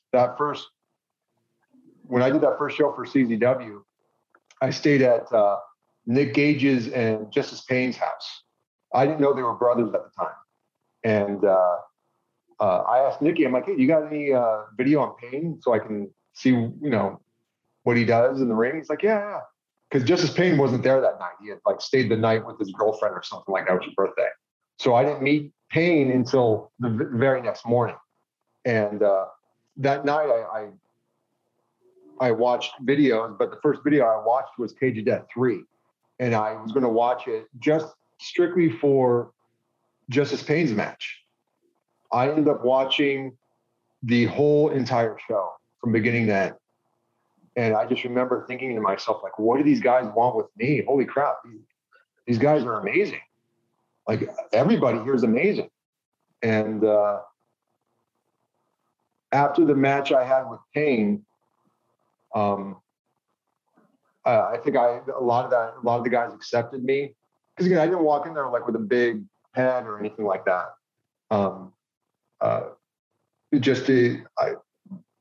Like I said, I felt like I had been there for years. With XPW, it was very much the same thing, but you had the ECW guys, that would stay to themselves. Occasionally would come over and say what's up, but they would stay to themselves. Just in CZW definitely had more of that family atmosphere. Like, if anybody needed anything, like, we would all help out. Awesome. Well, that's nice to hear. You found a new home. It's a family kind of environment. Isn't it crazy? Within a year, it's December 14th, 2002. It's at the ECW Arena or the Viking Hall. You become CZW Heavyweight Champion. This is now making you a double champion with the Iron Man title as well. Yeah. In your wildest dreams, would you have thought, as you're talking about, what am I doing here? All these guys are amazing. Not even a year in and you become their champion. That must have felt pretty good for you. No, it felt great. Yeah, and the thing too is when it's happening at the time, everything's happening so fast that I don't really have a chance to process everything. I didn't really realize how much of a big deal it was that I won the CZW title, from the standpoint of all the guys who had won the title beforehand, essentially. Those were all like the homegrown guys. Occasionally you would have like a guy like Tajiri would come in and like win the title, and then the next show that was happening, or they would do something where there'd be like a title change and they'd put it on a name guy, for an hour. And then throughout, the next part of the show, he would then defend it and then lose it, like within the same show kind of thing. But they could forever, on the title lineage, they could have, Tajiri, and people will look at it and go, hey, that's the guy from ECW or whoever, they would do that kind of stuff from time to time. But I was the first like non-name guy who wasn't a CZW guy that got the title, I think. And it was a cool feeling. I mean, for whatever reason, and I will always be eternally grateful to the CZW fans, the Philly fans. They accepted me, warts and all, whatever. I just wasn't that guy from the West Coast the West Coast wannabe CZW. They didn't look at me that way. They accepted me right off the bat. I wish I could tell you why. I don't know. But I've always been eternally grateful to them for that. It just all worked out. For whatever reason, it worked out. And I mean, the biggest thing too, not the biggest thing, but it proved to myself I didn't need the XPW machine backing me, pushing behind me, that I could do this on my own. I didn't need somebody doing it, or some machine, doing it. It just, it was an awesome feeling. And, when they were going to put it on me a second time and I had the Iron Man title, I was like, John, you don't want to do this. Like, I've been down this road. Like, I was joking with them about it. I was like, yeah, keep your wife over there. Don't get her away from me, that kind of thing. It was awesome. It was an awesome experience. And I know I'm, just dragging it on, but like I'm trying to find the words to describe it. And I honestly can't. Because it's just weird that it all happened the way it did. I honestly can't describe it. It was a cool experience. I enjoyed it. I was happy for it. I was thankful for it. because when you put the title on somebody, especially the heavyweight title, that's your lead horse. That's who you want. That's the face of the company. And especially when I went to CZW, because when I got the belt the second time, I was going to the gym. I was working out a lot. I started wrestling without a shirt on. Like, I took it seriously. Like, I was going to be, I'm representing this company. And I wanted to look the part. And so, it was all weird, man. It was just all weird. I can understand, bro. You spend another 4 years in the company. I believe 2006 was your final year there, from my research. I may be wrong. The internet can be weird sometimes, but this is such a big time in your career, and I hate to feel like I'm kind of skimming through it there, because 3 times CZW World Heavyweight Champion, Ironman Champion, you really made a home for yourself there, and even without the XPW career, this makes you a Hall of Famer in CZW. This makes you, one of those names that is synonymous with hardcore in Philly, in United States hardcore wrestling, as far as I'm concerned. And it's not just that, because you could do more than that. You weren't just about just the hardcore. You could do a whole heap of things. So all of this time, you spend all this great time in this company. What was it that made you decide to leave the company and slowly start to step away from professional wrestling? At the time, I'm trying to remember, when I left the first time in CZW, they had they had gotten a new booker. It was how am I forgetting his name? Crap, I'm sorry. Zandig was no, it wasn't DJ Hyde. But Zandig was kind of getting burned out with the booking, so he had Mike Barnes. I can't believe I forgot his name, but the guy who runs Smart Mark Video, who owns Smart Mark Video, right? He was going to take over as booker, and so for his debut show, he wanted to put the titles. He was putting the titles on new guys, all the titles on new guys, like a fresh start, which I understood.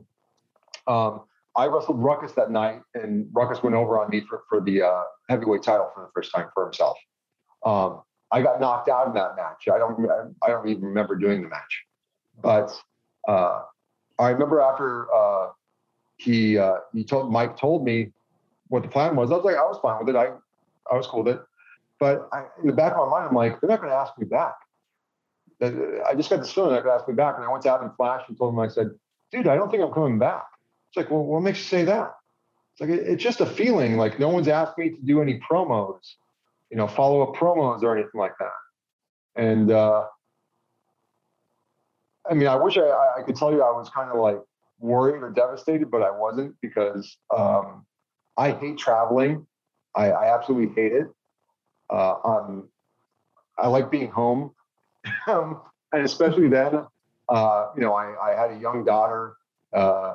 It broke my heart all the time to be on the road, and then all of a sudden I get a phone call, when are you coming home? I miss you. Like, I just hated that. And also, I had a lot of injuries. I still do. But I had a lot of injuries that I wasn't taking care of. And in some cases, it wasn't even the wrestling that was hurting. It was sitting in an airplane for 6 hours in a seat. Like, I'd be in so much pain. My knee would be throbbing. My lower back would be throbbing. So when I lost the title in Ruckus, like I said, I got knocked out. And about a couple of weeks later, I think I got a call from Mike Burns. And he basically said, he was kind of hemming and hawing on the phone. And I finally said, dude, if I'm not coming back, that's fine. I'm a big boy. I can take it. Just tell me. He goes, yeah, not going to use you. Well, we want to use you for this. They had the Ultraviolet Underground, I think it was called. Yeah. It was like death matches and hardcore stuff. They wanted to put me in that. But Zandig knew I didn't want to do that. Like, I know my legacy, reputation, whatever you want to call it, is based on being a deathmatch wrestler. And that's fine. That's cool. I don't view myself as a deathmatch wrestler. You want to say I was hardcore extreme? Yeah. But deathmatch wrestler only because I done death matches? Yeah. I mean, and the ones I've done are the ones that are more popular than most death matches. Than most death matches. I've done a ton of hardcore stuff with chairs, tables, that kind of stuff. And especially if you compare it to what like the deathmatch guys do these days, like, dude, I'm not like those guys are nuts. I mean, I'm sorry, like those guys are just nuts. And to be honest with you, like I'm not the best looking guy in the world, so I don't want to fuck this up any more than I have to. So like, that's why like when I get a deathmatch wrestler, and like I don't mind it, it's fine. But it's like, and I appreciate the comment that you had made before that you could do more than that stuff. My favorite wrestler growing up was Hulk Hogan. Then it became Bret Hart. I wanted to be Bret Hart. Mm. So I never had any aspirations to be in death matches like Supreme Lester. Like, dude, he wanted that. He loved it. Yeah. But when I spoke to Mike Barnes, dude, it's fine. Yeah, I don't want to do the Ultraviolet Underground. I appreciate the offer, but yeah, I don't want to do it. And hung up the phone, and it was like, okay, I'm done with CZW. Cool. At the time, they had 3PW and PWU had started up, and they were using the arena. And I was really good friends with the Backseat Boys, Johnny Cashmere and Trent Acid. And they were the ones that were, it was PW was their fed. So just talking to them, we were just talking to each other. Johnny just brought up, hey, do you want to come to PWU? I was like, yeah, okay. And then 3PW had just been sold to a guy named Mike Haas. And Mike wanted to use me. And so like, it wasn't like I wasn't going back to Philly anymore. I was still going to Philly. I just wasn't wrestling for CZW anymore. Yeah. Fast forward to when Chris Cash passed away. CZW put on a benefit show for Chris Cash. And I love that kid. I flew myself out to be part of the benefit show. So I did the benefit show, and I got a pretty good reaction at the benefit show because I was a mystery tag partner for Adam Flash, I think. I got a really good reaction, had a good time at the show. Then they ended up doing the regular night show, CZW night show. And John Zandig was supposed to team with Nate Hatred to take on the Hate Club, which was Justice Payne and Nick Gage. Yeah. Well, maybe an hour before their match was supposed to go on, Zandig asked me if I wanted to wrestle. I was like, what do you want me to do? It's like, well, he said he had a stomach virus and he couldn't wrestle, and he asked me if I take his spot in the match. And my first question to him was, am I getting paid? Because I had wrestled for free for Chris, it was a benefit show. And I was joking with him. He goes, yes, you're going to get paid, wise ass. And I was like, oh, yeah, okay, I'll do it. Yeah, sure. And I did the match and got a really good response when I came out. And at that point, Zandig had taken over booking for CZW. And I don't know if it was the next show or the following show after that, but he wanted to bring me back, and then I came back to CZW. So I was there for my second run, if you want to call it that. And then I left CZW. Something had happened. I'm trying to remember. Oh, yeah, I know what happened. Okay. Sorry, I know this is long and convoluted. No, that's fine. My oldest daughter, her birthday her party, whatever, and her birthday would always fall on the same day as CZW shows in March.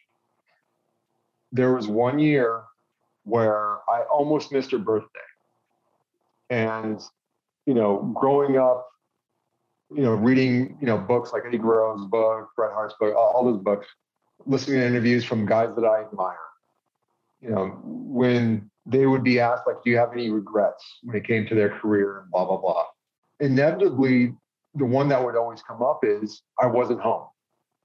Yeah. I missed Christmases, birthdays, blah, blah, blah. I didn't want to be, I didn't want that. So the one year I almost missed my daughter's birthday, I'm trying to remember. Yeah, I'd come back on a Sunday.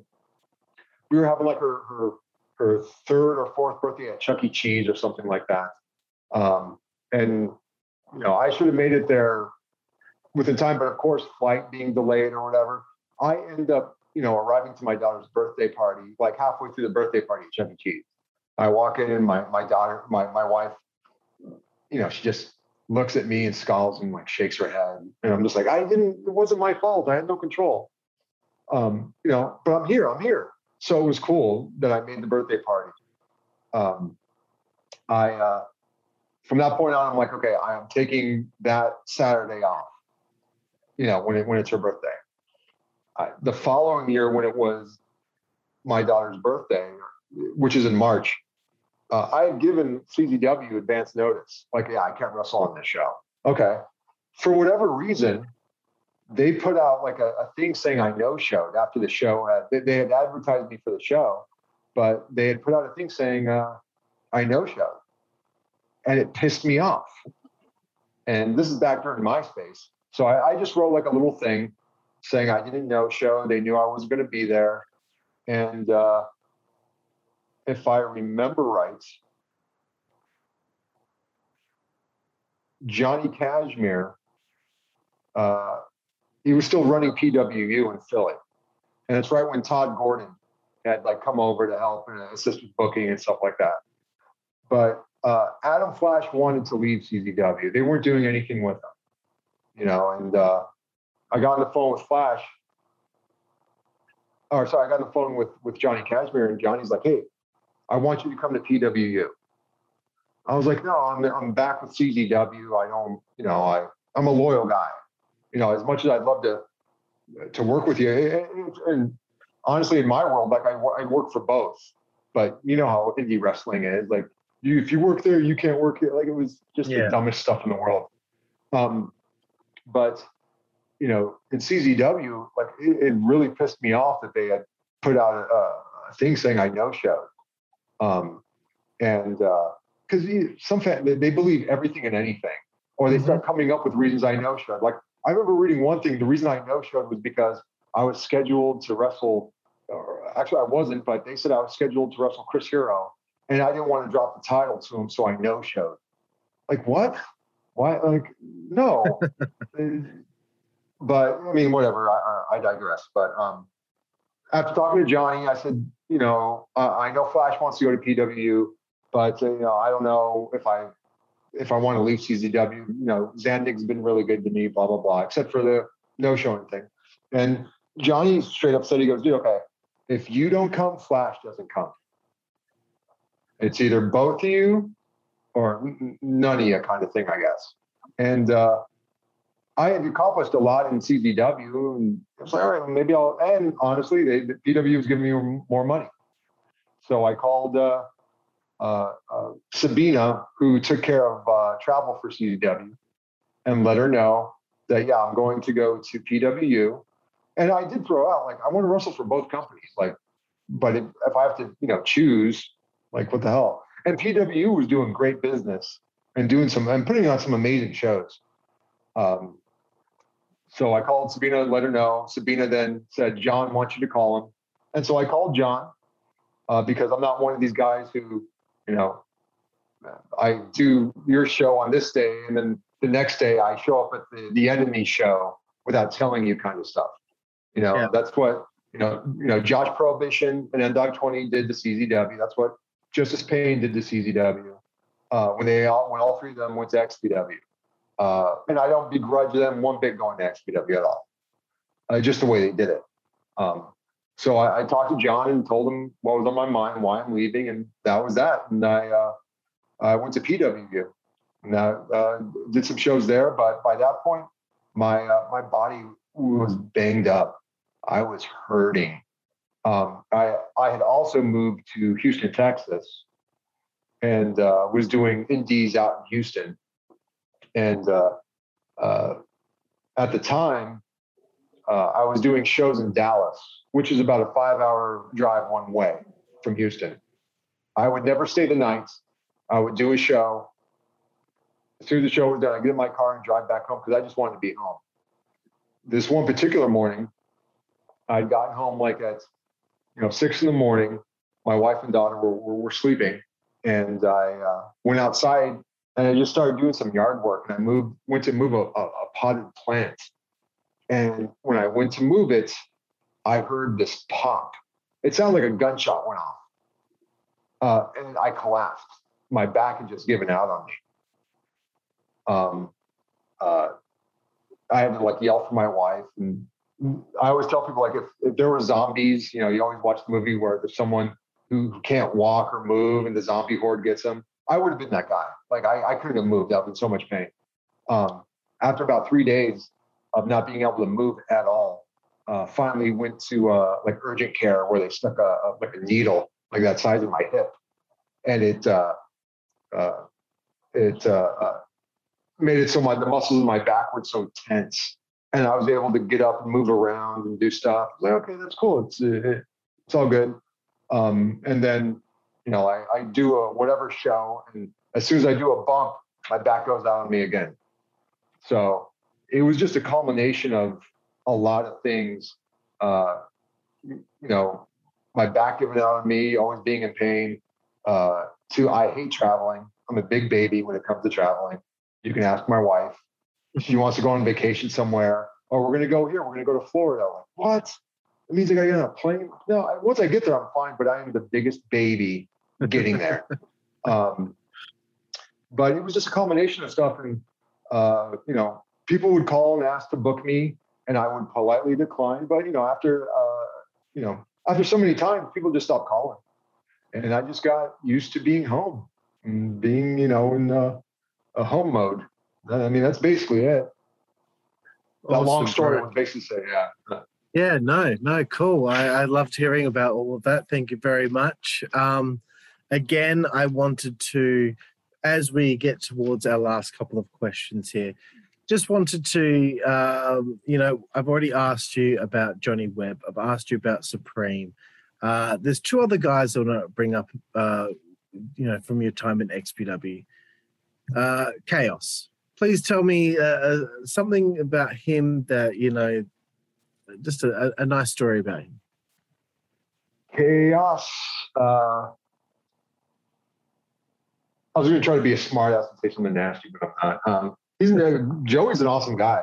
He just is. I know when it comes to XPW, a lot of people put Joey and myself as the proof that they had workers, essentially, the guys who could work. Joey, I've always maintained it and will continue to maintain it. I always thought he was way better than me. If you watch Joey in the ring, he has this fluidity to the way he does things and he moves. I mean, he's an awesome worker. And now he runs Santino's Brothers Wrestling Gym. And he's had a lot of guys come out of there, like Brody King, who's in the Ring of Honor. Jake Atlas, who unfortunately just got let go by WWE, but he was in NXT. Joey's having a ton of success with that, teaching kids and teaching pro wrestling, and he's doing it the right way. He's just he's an awesome guy. And I couldn't be more happy for him with what he's doing. I wish I could go down there and teach and help out, but like I said before, I hate leaving my house. And he's like an hour away, which isn't a big deal, but I'm just a big baby when it comes down. Yeah, I'm sorry. I'm becoming an old lady. I don't like leaving the house.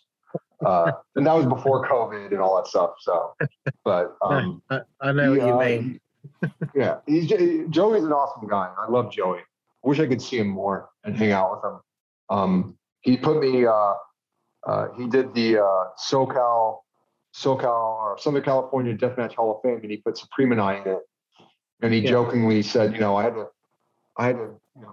put on an event where to give you an award in order to see you. Because like I don't go anywhere or do anything. He's an awesome guy. I'm really proud of him too. Awesome, bro. I've just connected with him recently on Twitter, so hopefully I'll be speaking with him in the next couple of weeks. When I think of XPW, I think of these names. I think of Johnny Webb. I think of Supreme. I think of the Messiah. I think of Chaos. And one last guy I wanted to bring up the name of was Damian Steele. Do you have anything to say about Damian? Damian Steele. I didn't know him all that well. He was a nice enough guy. Yeah, I really didn't. I wish I could tell you stuff about him, but I didn't really spend that much time with him. He was a nice enough guy. He left XPW to go to, was it UPW, Ultimate Pro Wrestling? That was run by Rick Bassman. That's where guys like Samoa Joe and John Cena came out of. Oh, yeah.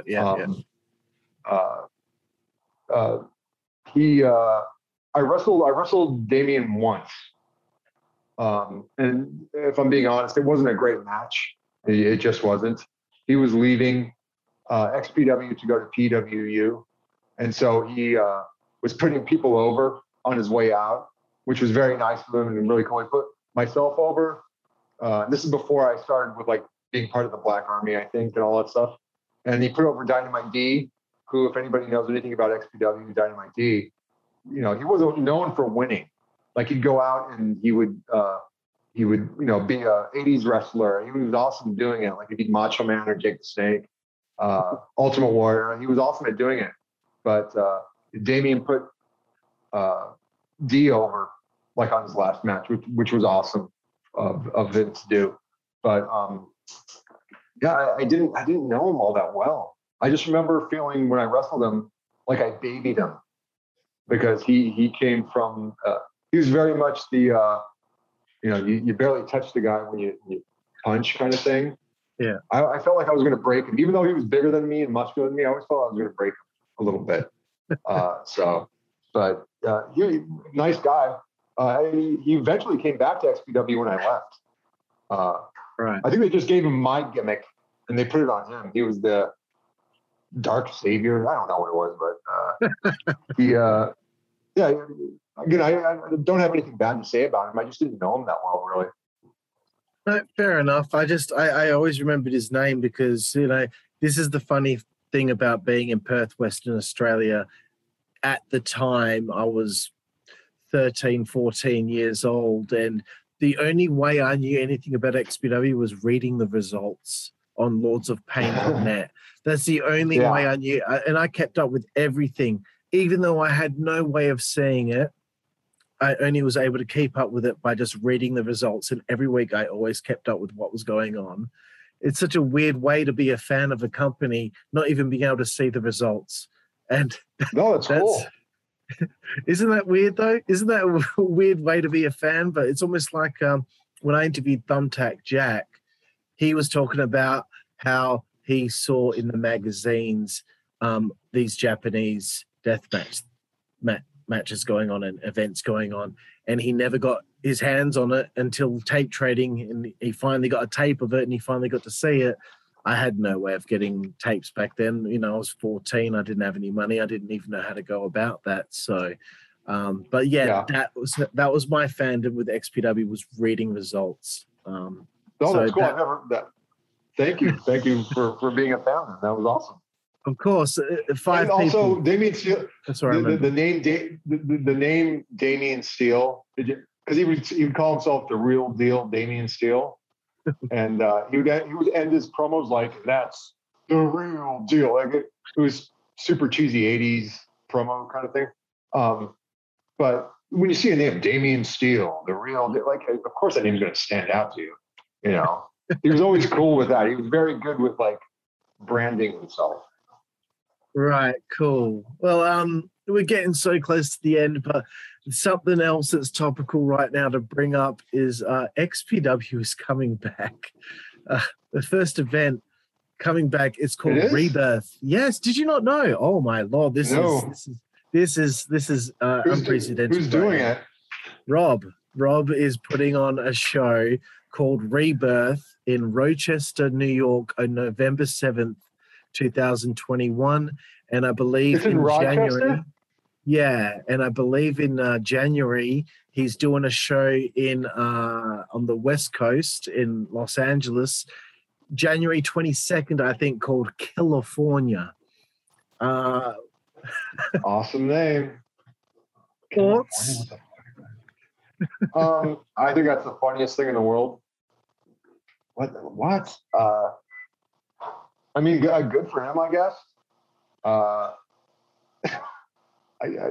really don't have any thoughts on it. I mean, okay. I mean, I just thought I'd let you know. No, I mean it's cool. I mean, yeah. I mean, if he was going to start a promotion, I would think maybe start something different.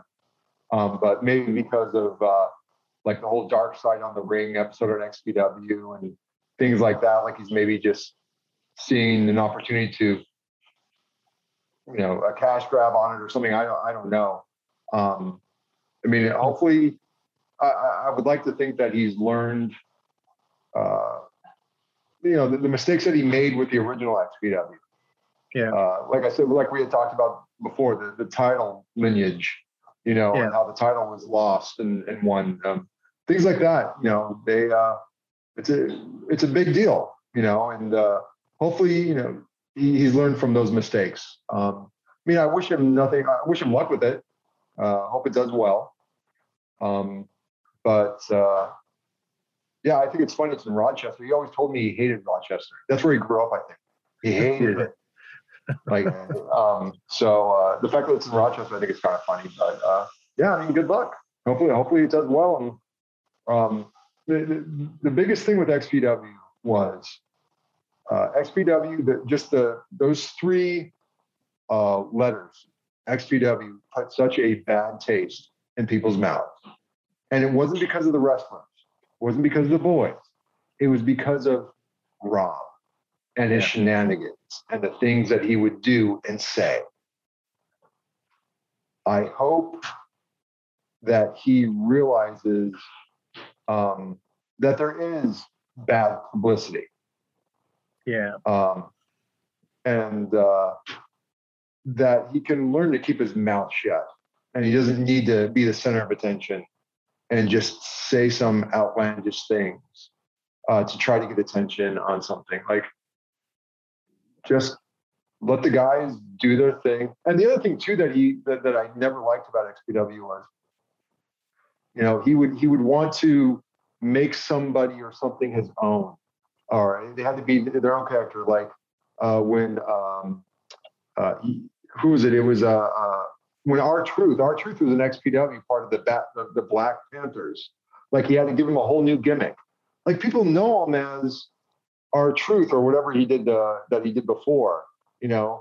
Same thing when the Wall, that the guy who played the Wall in WCW.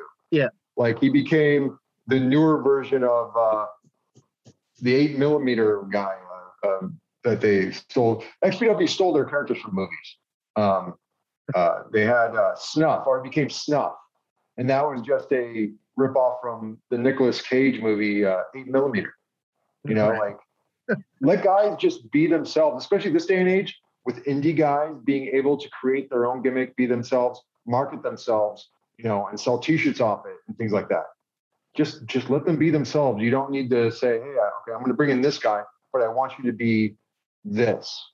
Like, so-and-so has been doing this gimmick for 10 years. Let him just do it. That's what people know him as. Yeah. Hopefully he's learned that, and he doesn't have to have his fingers and everything. And in all honesty, good luck. I hope it does well. I really do.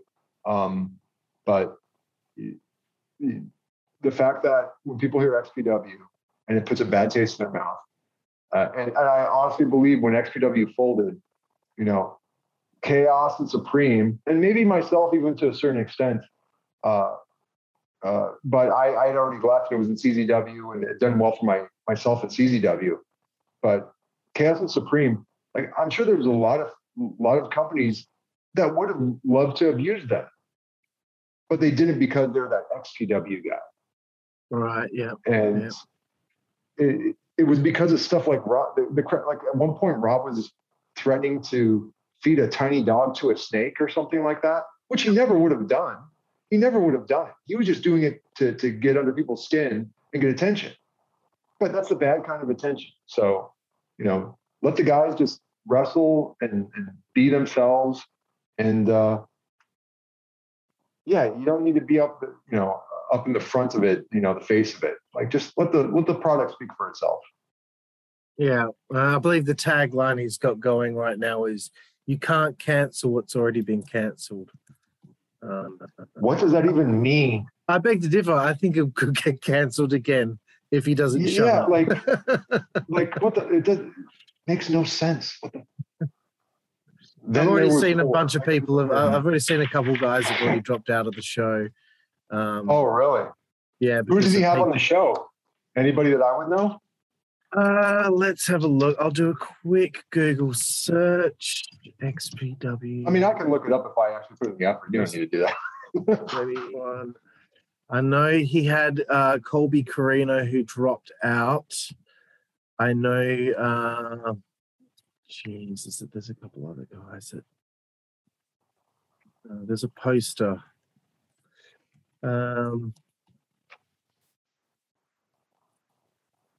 California. The other thing too, I'll say anybody wrestling for that show, make sure you either get paid in cash up front. Actually, yeah, get paid in cash up front. Don't get any checks. Yeah, don't do any checks. Just get paid in cash. What I can see here, I think Schlack also dropped out, but he's got Mance Warner, Atticus Kogar, G Raver, Masada, who I just interviewed the other day, Eric Ryan. Masada's doing it? Yes, he is. And he said he's excited, Masada. hopes it goes somewhere. Oh, Masada. I love Masada. He's a great guy. He's awesome. He is. He's awesome. He's awesome. Yeah. Matthew Justice, Eddie Only, Kevin Bennett, and Jake Christ. That's the other guy that dropped out. Jake Christ dropped out. Like I said, I hope it goes well. I really do. Just get paid in cash up front. Yeah, I just think what needs to happen is that Rob needs to stop making his little podcast because people keep finding snippets there and putting it online, and he just needs to shut up and just keep in the background. Yeah, which honestly, I didn't even know he was still doing that stupid. It's that political podcast thing, right? Yeah, or something like that. Yeah. Yeah, he always needs to be the center of attention, and just keep your mouth shut. Like you don't. Yeah, I mean, for good or bad, that's who he is. But yeah, just it's so stupid. Like it's especially in this day and age with people going back 10 years on a Twitter to find something, or like, you know, it is what it is. I mean, like I said, I honestly hope it does well because I want the boys and the girls to make money and have a place to work. But yeah, I mean, cool, I guess. Yeah, all right, cool, awesome. Were you asked to be a part of the Dark Side of the Ring episode? I'm sorry? Were you asked to be a part of the Dark Side of the Ring episode? Yeah, I interviewed for it back in January, I think. Okay, sat down and we talked. It went well. It'll be interesting to see how it goes. Because initially I didn't want to do it, but I spoke to the producer, and I mean, essentially the story that they want to tell, the story that he at least told me that they wanted to tell, as much as it had to do with Rob, and from what I was told, Rob didn't want to be interviewed because they were going to ask him about me. And in his mind, like I can tell you, I had nothing to do with it, with the attack on Billy, but no one's going to believe me. and he's right. So Yeah. I, it is what it is. But they want to tell the story of just a group of young guys who wanted to be in the wrestling business. Yeah. And we'll see how it goes. It'll be interesting to see how they splice it together, and they do the little reenactments on things, and because it's Dark Side. I love the show. I Me really too. enjoy everything that they've done, and we'll see what happens. But it was a good sit down. It was good talking, and honestly, it was good getting some of the stuff off my chest too. That's cool, bro. That's good to hear. And for anyone out there wondering why I didn't ask about the attack, I'm just doing that out of respect. If you want to find out about it, Google it, because in my opinion, it's not for me to be prying or something that's already been answered somewhere else. So that's just my stance. Bro. I appreciate that. Thank you. No worries, my friend. Okay, we're getting right near the end here of the interview. I know you just said you don't like to leave your house or do a whole lot, which is awesome, bro, because you know what? Since COVID happened, I've been a homebody. I used to go to the pub, the bars all the time here in Perth, but in the last few months, I've really enjoyed just staying at home, just watching Netflix, just chilling out. But so, like, if you want to plug anything, if there is anything to plug, or tell any of your fans out there what you are up to these days, aside from being a devoted husband and father, let them know right now. Be honest with you, I got nothing, dude. I appreciate you reaching out and wanting to chat with me, and I'm always happy to do it. But yeah, it's I don't have any bookings or anything like that, or if you want to reach out, I'm on Facebook, Billy Messiah. It's just a bunch of pictures of my kids and my wife and stuff like that. So if you're looking for wrestling stuff, sorry, you're not going to get anything. I'm just that annoying guy who posts pictures of his daughters all the time. But I always enjoy chatting with somebody or listening from fans, and I try my best to respond, as you can attest. Like I go days without being on it and stuff like that. So, That's I appreciate you reaching out and asking to chat with me, and I've enjoyed doing the interview. Thanks, man. No worries, bro. And before I let you go, I've got that one last segment. Oh, look at that. That's cute. Sorry. I'm a big This cat is guy. Dusty. Looks Dusty. like my old cat. Oh, yeah. Cute. He's bugging the crap out of me. It's my daughter's cat. So there we go. Good boy.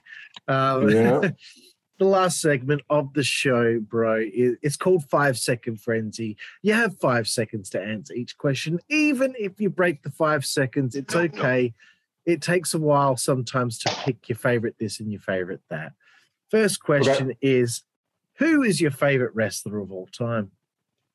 Oh, Bret the Hitman Hart. That's easy. Excellent choice, bro. When I was a kid, I had a poster of him on the wall. Who was your favorite opponent over the years? Over the years? Crap. I have favorite opponents for different reasons, but it would probably either be Supreme, Nick Mondo, or hell, Sabu, because I had a good feud with Sabu in XPW, and just in LA for other feds too, or Justice Pain.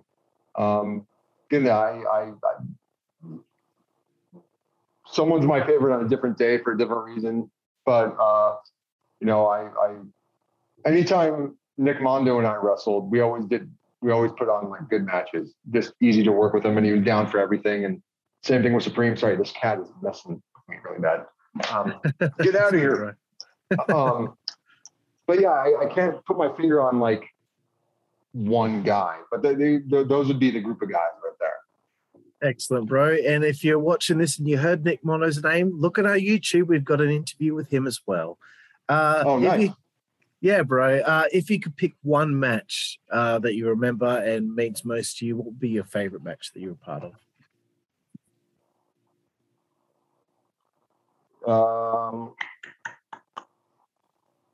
Again, you got to catch me on a date. It would be different reasons, but I had a match with Nick Mondo in California.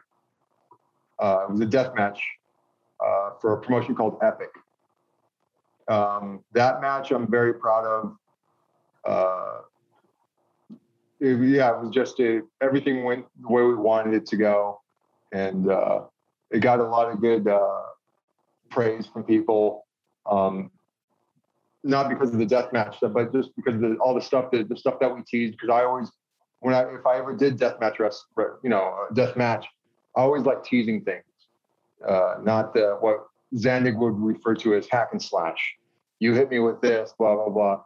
Like I like teasing things and then planting something, table in the corner or on the outside that we will then hit later on in the match. But you've forgotten about this table, so when you go through it. Yeah. You completely forget about that it was there to begin with. That I always love doing that. And Mondo was a cool guy to do that kind of stuff with. And also, I had a match with Sabu in XPW. I think it was called New Year's Revolution or something like that. That was a good match. That match, I felt like I really came into my own. Things were clicking for me. Sabu just wasn't beating the crap out of me like he had done before. I was taking the initiative. I was listening. I was more confident in my abilities. And also, my first match in CZW against Justice Payne. That match clearly if it had not gone as well as it did, I never probably would have went back to CZW. I'm particularly proud of that match because of the fact is like Payne and I didn't know each other. We had just met each other that morning. And for two guys who didn't know each other, to have the kind of match that we had, I think speaks to both of our abilities. Now, I mean, I can look back at it now and pick things apart and wish I hadn't done this or should have done this instead. Like I do that with everything. But after that match, when I got to the back, the locker room was clapping.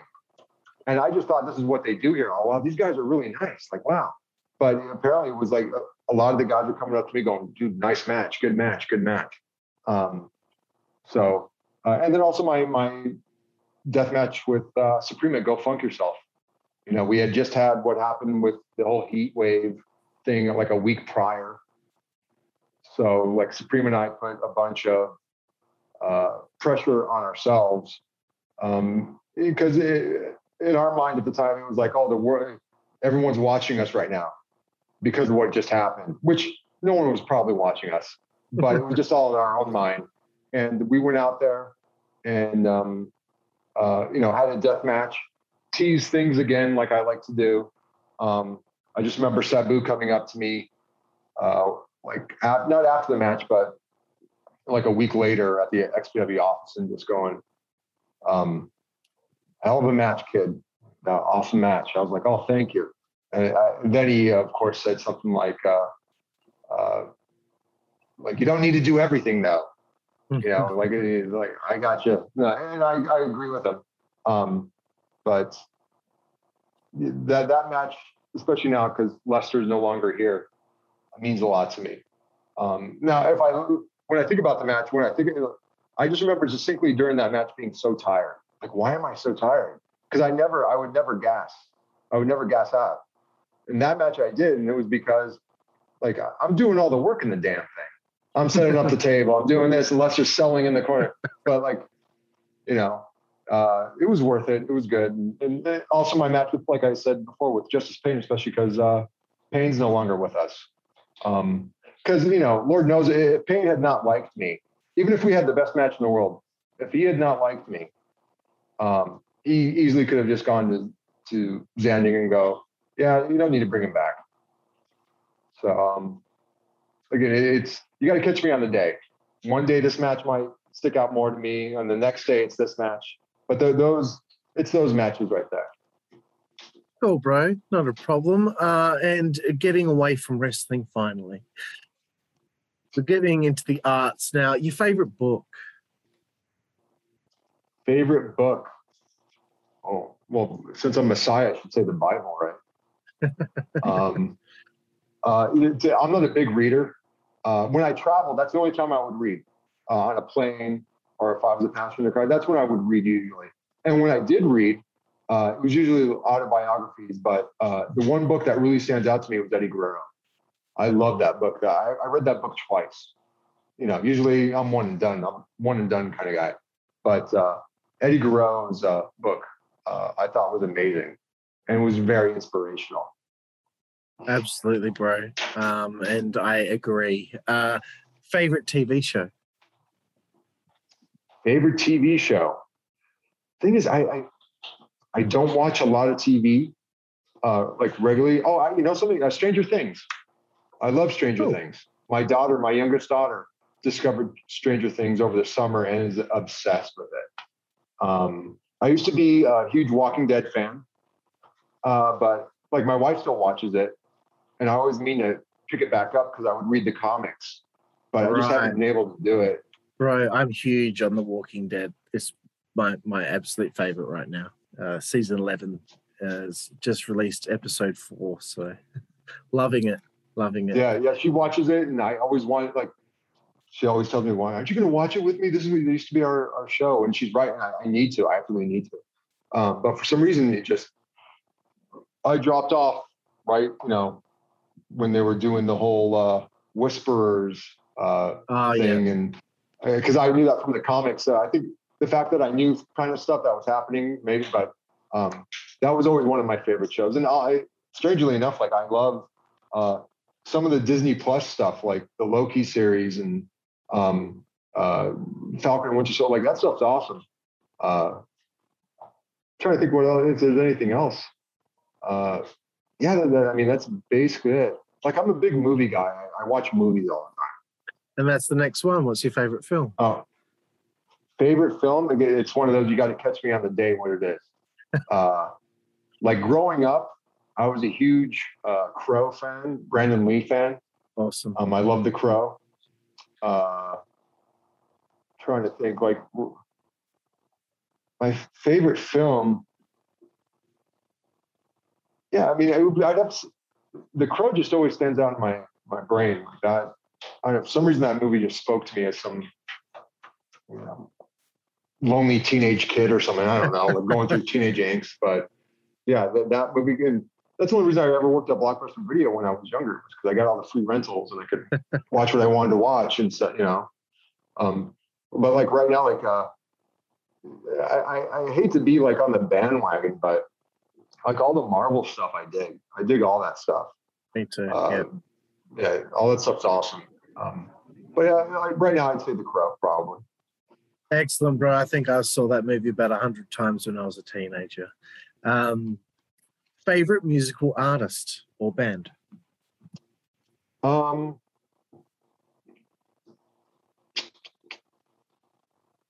a big Killswitch Engage guy. That's the kind of music I like. My daughter calls it my yelling music, or she'll go, oh, yeah. Killswitch I enjoy.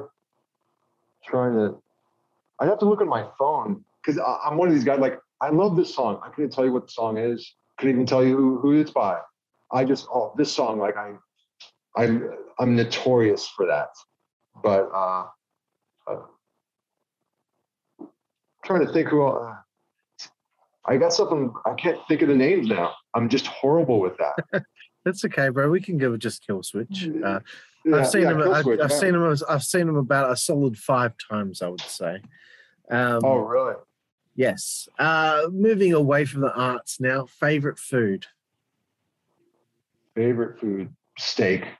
I love it when my wife cooks steak. Yeah. Yeah, hard to beat, bro. We get that a lot on the show. Favorite place to eat on the road? On the road. It'd probably be a Denny's. I always get a breakfast scramble or something like that. Something like that, probably. Very nice. We've had Denny's on the show before. We also get Waffle House and Cracker Barrel quite a lot as well. Yeah. Third last one. Favorite alcoholic beverage? I'm just a beer guy.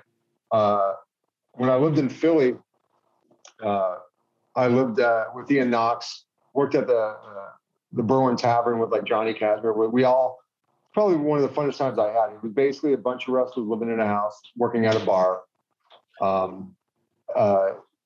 Like Ian knew everything about alcohol. I know nothing about it. I'm just a beer guy.